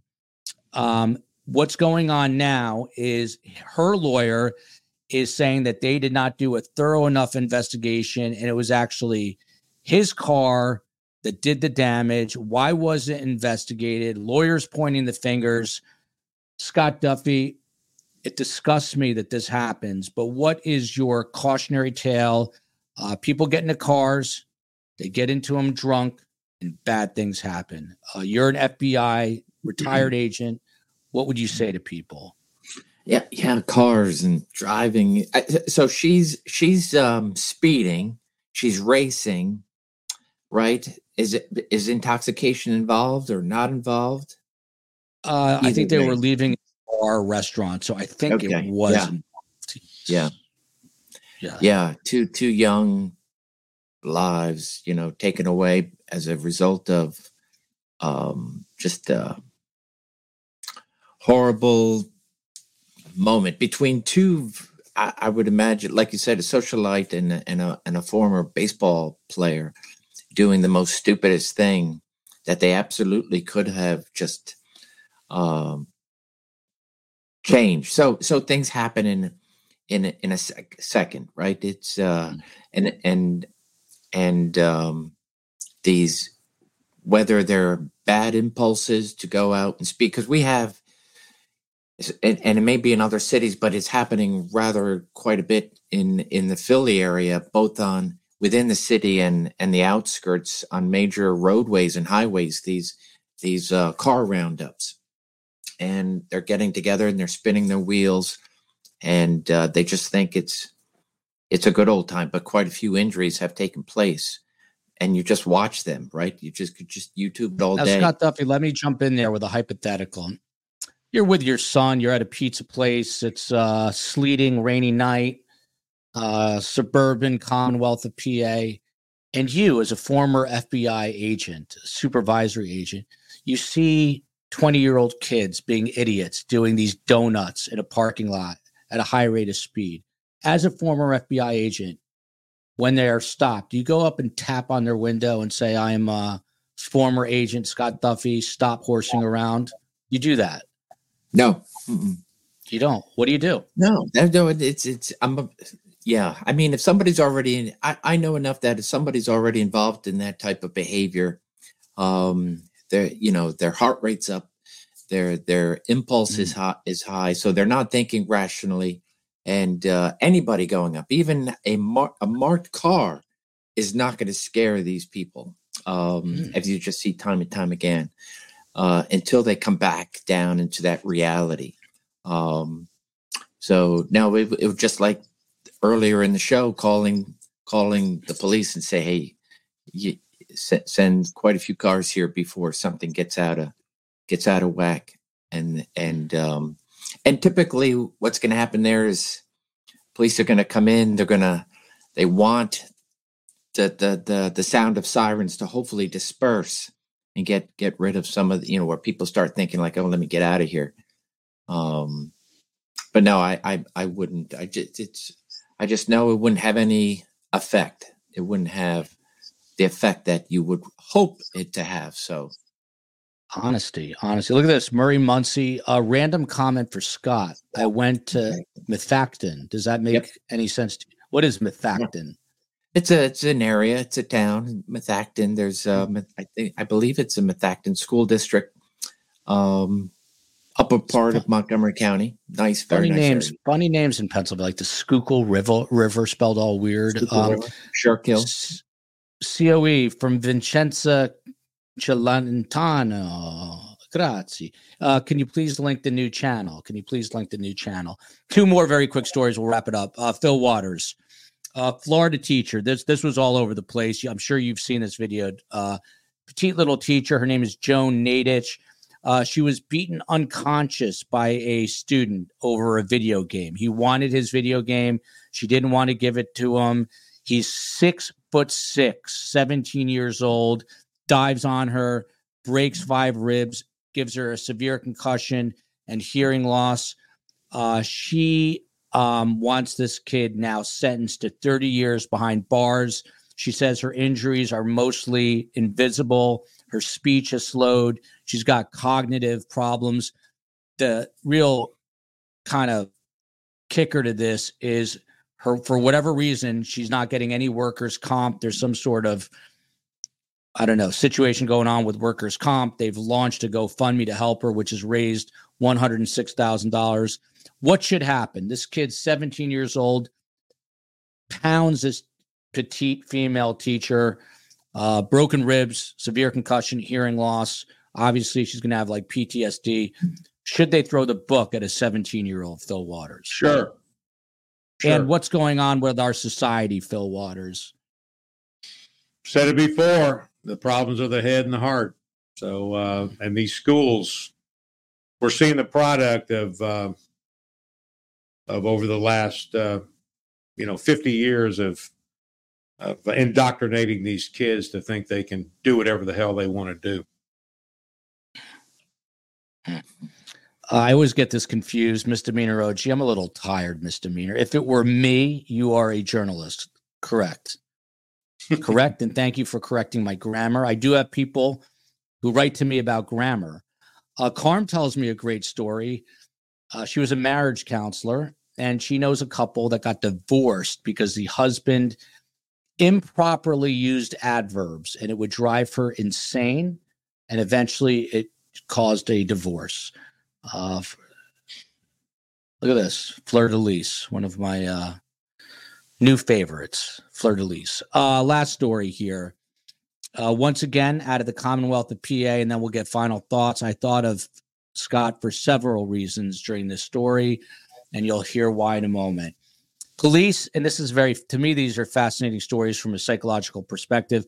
Police filed charges against a Pennsylvania couple Friday of whatever week this was last week. James and Kathleen Cheney, Scott Duffy, they were charged after a humane officer found 77 animals and a 14-year-old boy living in dangerous conditions in the couple's home in Westmoreland County, PA, according to CBS Pittsburgh. The officer said these were the worst conditions in his 15 years in law enforcement. Smell of rotting trash everywhere. Upon further inspection, they find feces on the floors and furniture inside the house. The house had no running water. The smell of ammonia was so bad that it actually was burning the inside of the officer's navel cavities and eyes. The person from the humane office said she was in shock finding all of this stuff. Once the house was cleared, they went inside and found more animals. Among the 77 animals here, Scott Duffy, 46 dogs, 23 cats, 5 guinea pigs, a dove, and this is where you come in, Scott, a chinchilla, and a ferret. All the dogs and cats had fleas and worms. A dog, a bird, a snake, and 4 chickens were found dead. Half of the dogs had no access to food or water. The son was brought to Child and Youth Services. Scott Duffy, does any of this surprise you? No. The chinchilla? No, that's staggering with the amount, but it seems like that these parents are suffering from some major mental illness and can't take care of themselves, much less anybody, their child, animals, and of course, being in Westmoreland, so it's further out there in the state. I wonder how rural it is, as opposed to is your next door neighbor who should have picked up on it. So but being in a pretty rural area, if it is rural, it'd be it's just sad. But I've been in a few of those types of houses with the ammonia and the death of animals rotting, and amazing. Phil Waters, 2 questions to follow up here. We always hear about these hoarding stories, and I've got some OCD tendencies, as I think you might have. But Phil Waters, why do people hoard, especially animals? And number 2, will this 14-year-old boy ever be okay as a result of this? Well, answer your last question first. I don't know that he will. I mean, that's something that that trauma will stay with him his whole life. It's going to depend on what degree it affects him. Regarding the first questions, you know what? I've been in houses with hoarders. I've been in places where animals were the subject of the hoarding, and these folks, in most, at least the cases that when I've actually spoken with the person, they don't think they have an issue. In fact, the last house I was in was since I've been in my my company. And gosh, we walked into this house to do a security assessment. And she just turned and said, "I want to apologize for the houses. I haven't been able to get things in order here before y'all came." Like it's, like there's some magazines that were spilled on the floor. I mean, this place there had to be paths formed to get through all the stuff. And of course, she had cats in there that were using it as a litter box. So you walk in and your eyes start to bleed, it smelled like a meth lab.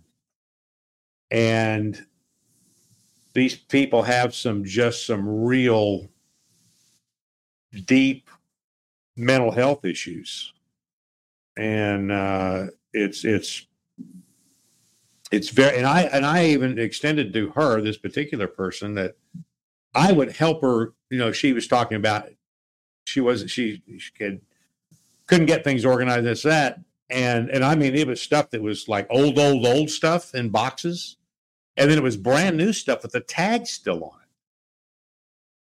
And I told her that I would, as helper, try to sort some of these things out, and maybe we could get this thing organized. Of course, my thinking was maybe if we could get her to do that, we donate a bunch of this stuff to, Goodwill or whatever, but to get her in a living condition that's just more suitable, and more healthy. And she didn't want it. She's going to take care of it. This is where the phrase "sweetheart" comes from. Look what a sweetheart Phil Waters has, trying to help people. Everyone thinks he's a big tough guy, but he's got a sweetheart, this guy.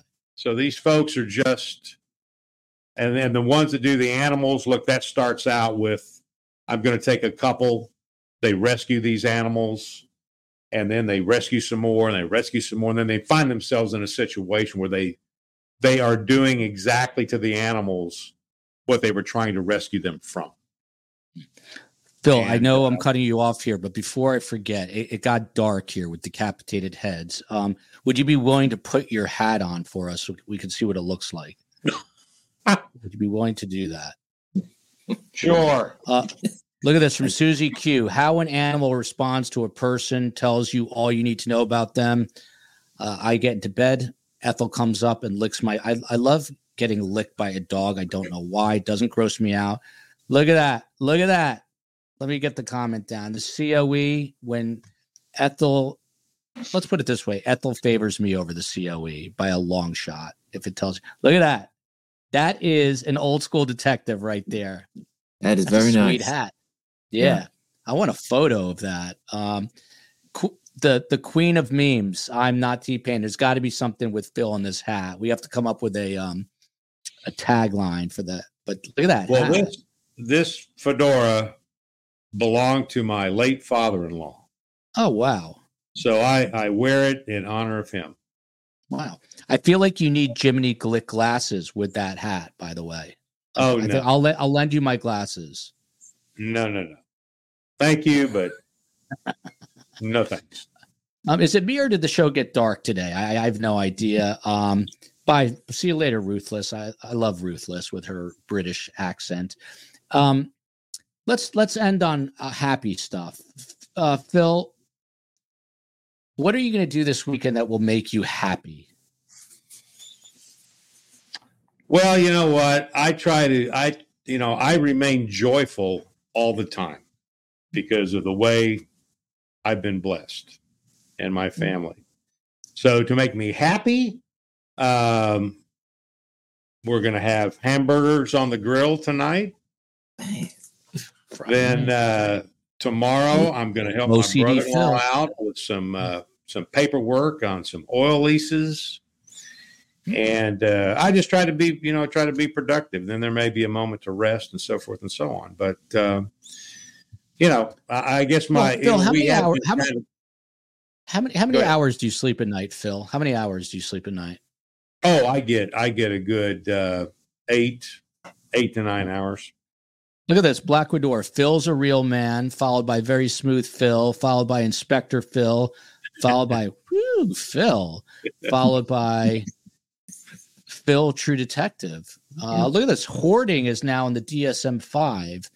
Scott Duffy, I really may weep today out of my love for these two gentlemen. Scott Duffy, what are your weekend plans, Scott? Oh, so after this show, I'm going to turn on my snowblower. We are blanketed by a fantastic. Ooh.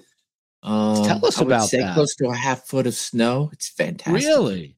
Yeah. So what do you say fantastic? I say, thank God I don't live in the Northeast anymore. Although it's kind of, snow days are fun. I'll give you that. But are you going to take a walk in the snow? Are you going to go out there today? Yeah. I was already out there this morning and all the schools have been canceled.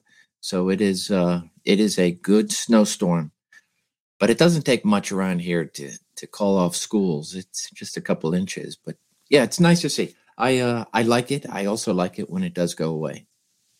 I'm about to bring up something that is a sore subject. Phil, your Cowboys lost, right? Oh, golly. Let me tell you something. I've been watching the Dallas Cowboys since I was probably 7 years old. They were formed in 1960 as an expansion team. And when I watched them as a kid, Dandy Don Meredith was the quarterback. They played in the Ice Bowl against the Packers and so forth and so on and lost to the Packers. So I've been a Cowboys fan as a devotee all my life. My dad used to take us to the Cotton Bowl on Thanksgiving, watch the Cowboys. I think at that time played the Redskins. So I will have to say that debacle, that is the worst, that is the single worst defeat in the history of the Dallas Cowboys. To say embarrassing would be an understatement. I mean, that was, I watched it. I was just, where did these guys go? And Phil, you're not even Jerry Jones was speechless. He couldn't explain it either. You're not a Texans fan? You never became a Texans fan? Well, now they're the alternative, right? So, I mean, I've worked security down there for the Texans and actually the Cowboys and the Texans got together on a scrimmage deal down at U of H, and that was pretty cool. But, I'll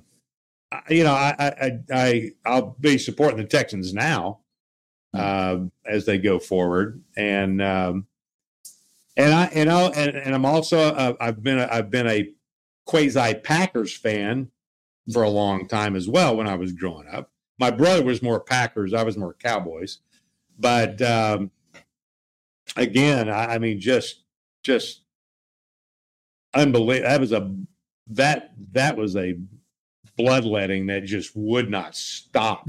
It was like, oh my gosh. So that was horrible. And, I'm just getting, I think I'm getting tired of saying, wait till next year, that kind of thing. So look at this breaking news from Julie Frew. Alec Baldwin charged with involuntary manslaughter. They charged him. Phil Waters. What's going to happen? He's going to go to trial now? What's going to happen? Is he going to plead? Oh, they'll probably plead that out unless he's arrogant enough to think he's going to get on the stand. Will he face jail time for this? Will he go to the clink? Oh, sure he could. Yeah, sure he could. But I will tell you, he the mistake he made is these guys like him can't keep their freaking mouth shut. So he got up there with an interview right after this happened, and he said some things. I'm sitting there going, you know what? You're an idiot. You just need to shut up, let this thing get finished, quit getting up here because you've got a platform and try to defend yourself. And so what he did, I think, is he ended up as they further that investigation and some of the things he said, one of the most stupid things he said, well, I didn't pull the trigger. Well, of course you pulled the trigger, you idiot. You're the only one holding the gun. So, I'm a little surprised that they charged him with involuntary manslaughter. I know in Texas, we have a manslaughter statute. And then the lowest statute in homicides is criminal and negligent homicide. I would have thought that would have been something like that. And I don't know Arizona law. So, I mean, it's possible that it may have the same impact in terms of sentencing and punishment, that kind of thing. But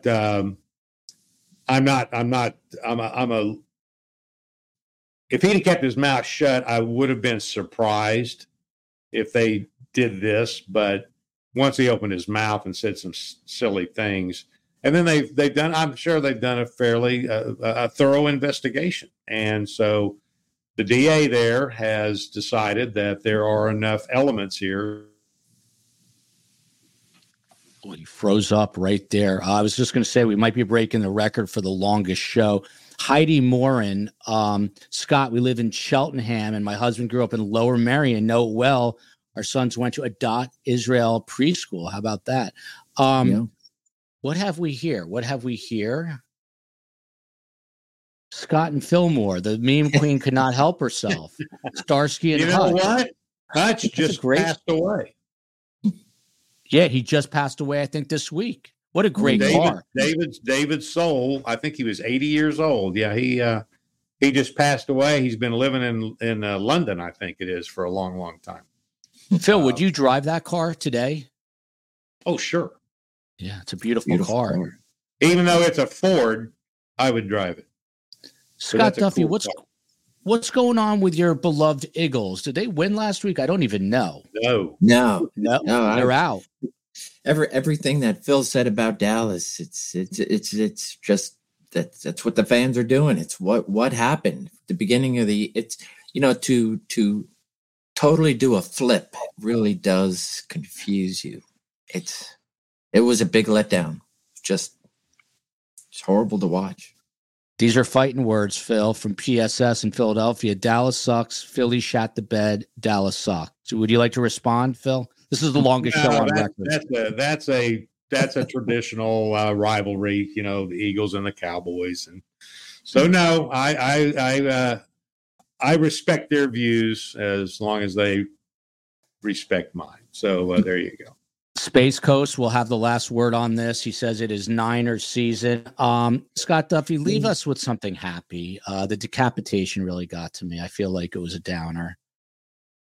Leave us with something happy. Well, how about I just Oh, by the way, let me interrupt you real quick. Could you send me some snow photos of your neighborhood, and I will post them on Instagram at Surviving the Survivor, and I will look at them while I'm sitting by the pool.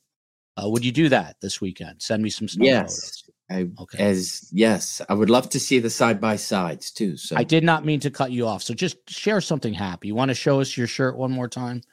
Yeah, let's do a nice. Is that good? Sensitive Scott. Well, can I close out with everybody?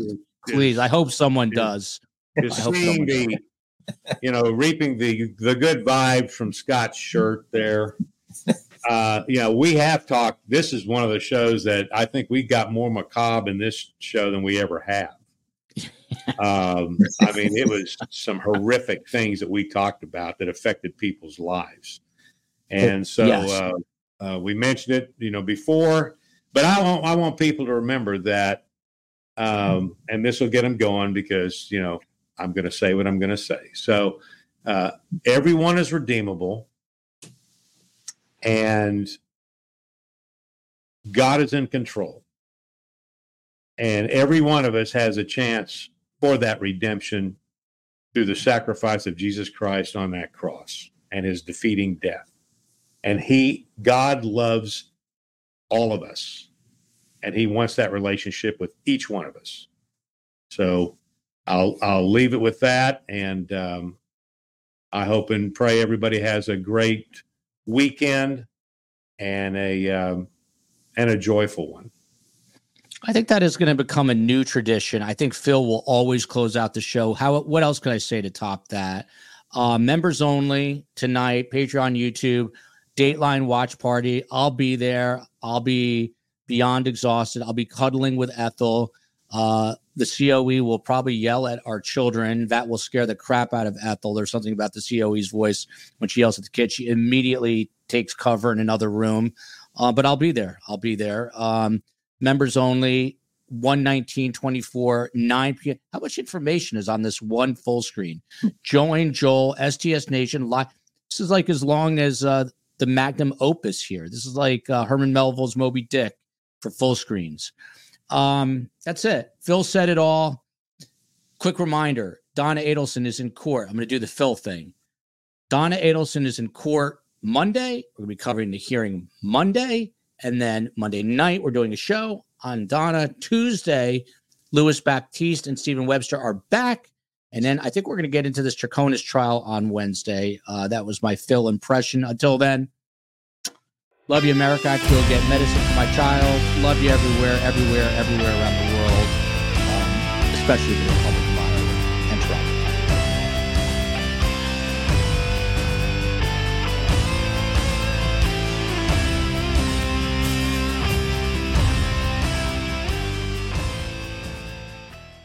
Final seconds of the game. A chance to score, and the chance has gone begging. If your business's commerce platform keeps missing the target on golden opportunities, get the MVP you deserve. Get Shopify. Shopify is the commerce platform revolutionizing millions of businesses worldwide. Whether you're a garage entrepreneur or IPO ready, Shopify is the only tool that you need to start, run, and grow your business without the struggle. Shopify puts you in control of every sales channel. So whether you're selling signed football boots from Shopify's in-person POS system, or you're vending vintage shirts on Shopify's all-in-one e-commerce platform, you are covered. And once you've reached your audience, Shopify has the internet's best converting checkout to help you turn them from browsers to buyers. What I love about Shopify is how, no matter how big you want to grow, Shopify gives you everything you need to take control and take your business to the next level. Shopify powers 10% of all e-commerce in the US. And Shopify is truly a global force, powering Allbirds, Rothy's, and Brooklinen, and millions of other entrepreneurs of every size across over 170 countries. Plus, Shopify's award-winning help is there to support your success every step of the way. This is Possibility, powered by Shopify. Sign up for a $1 per month trial period at shopify.com/ranks, all lowercase. Go to shopify.com/ranks to take your business to the next level today. That's shopify.com/ranks.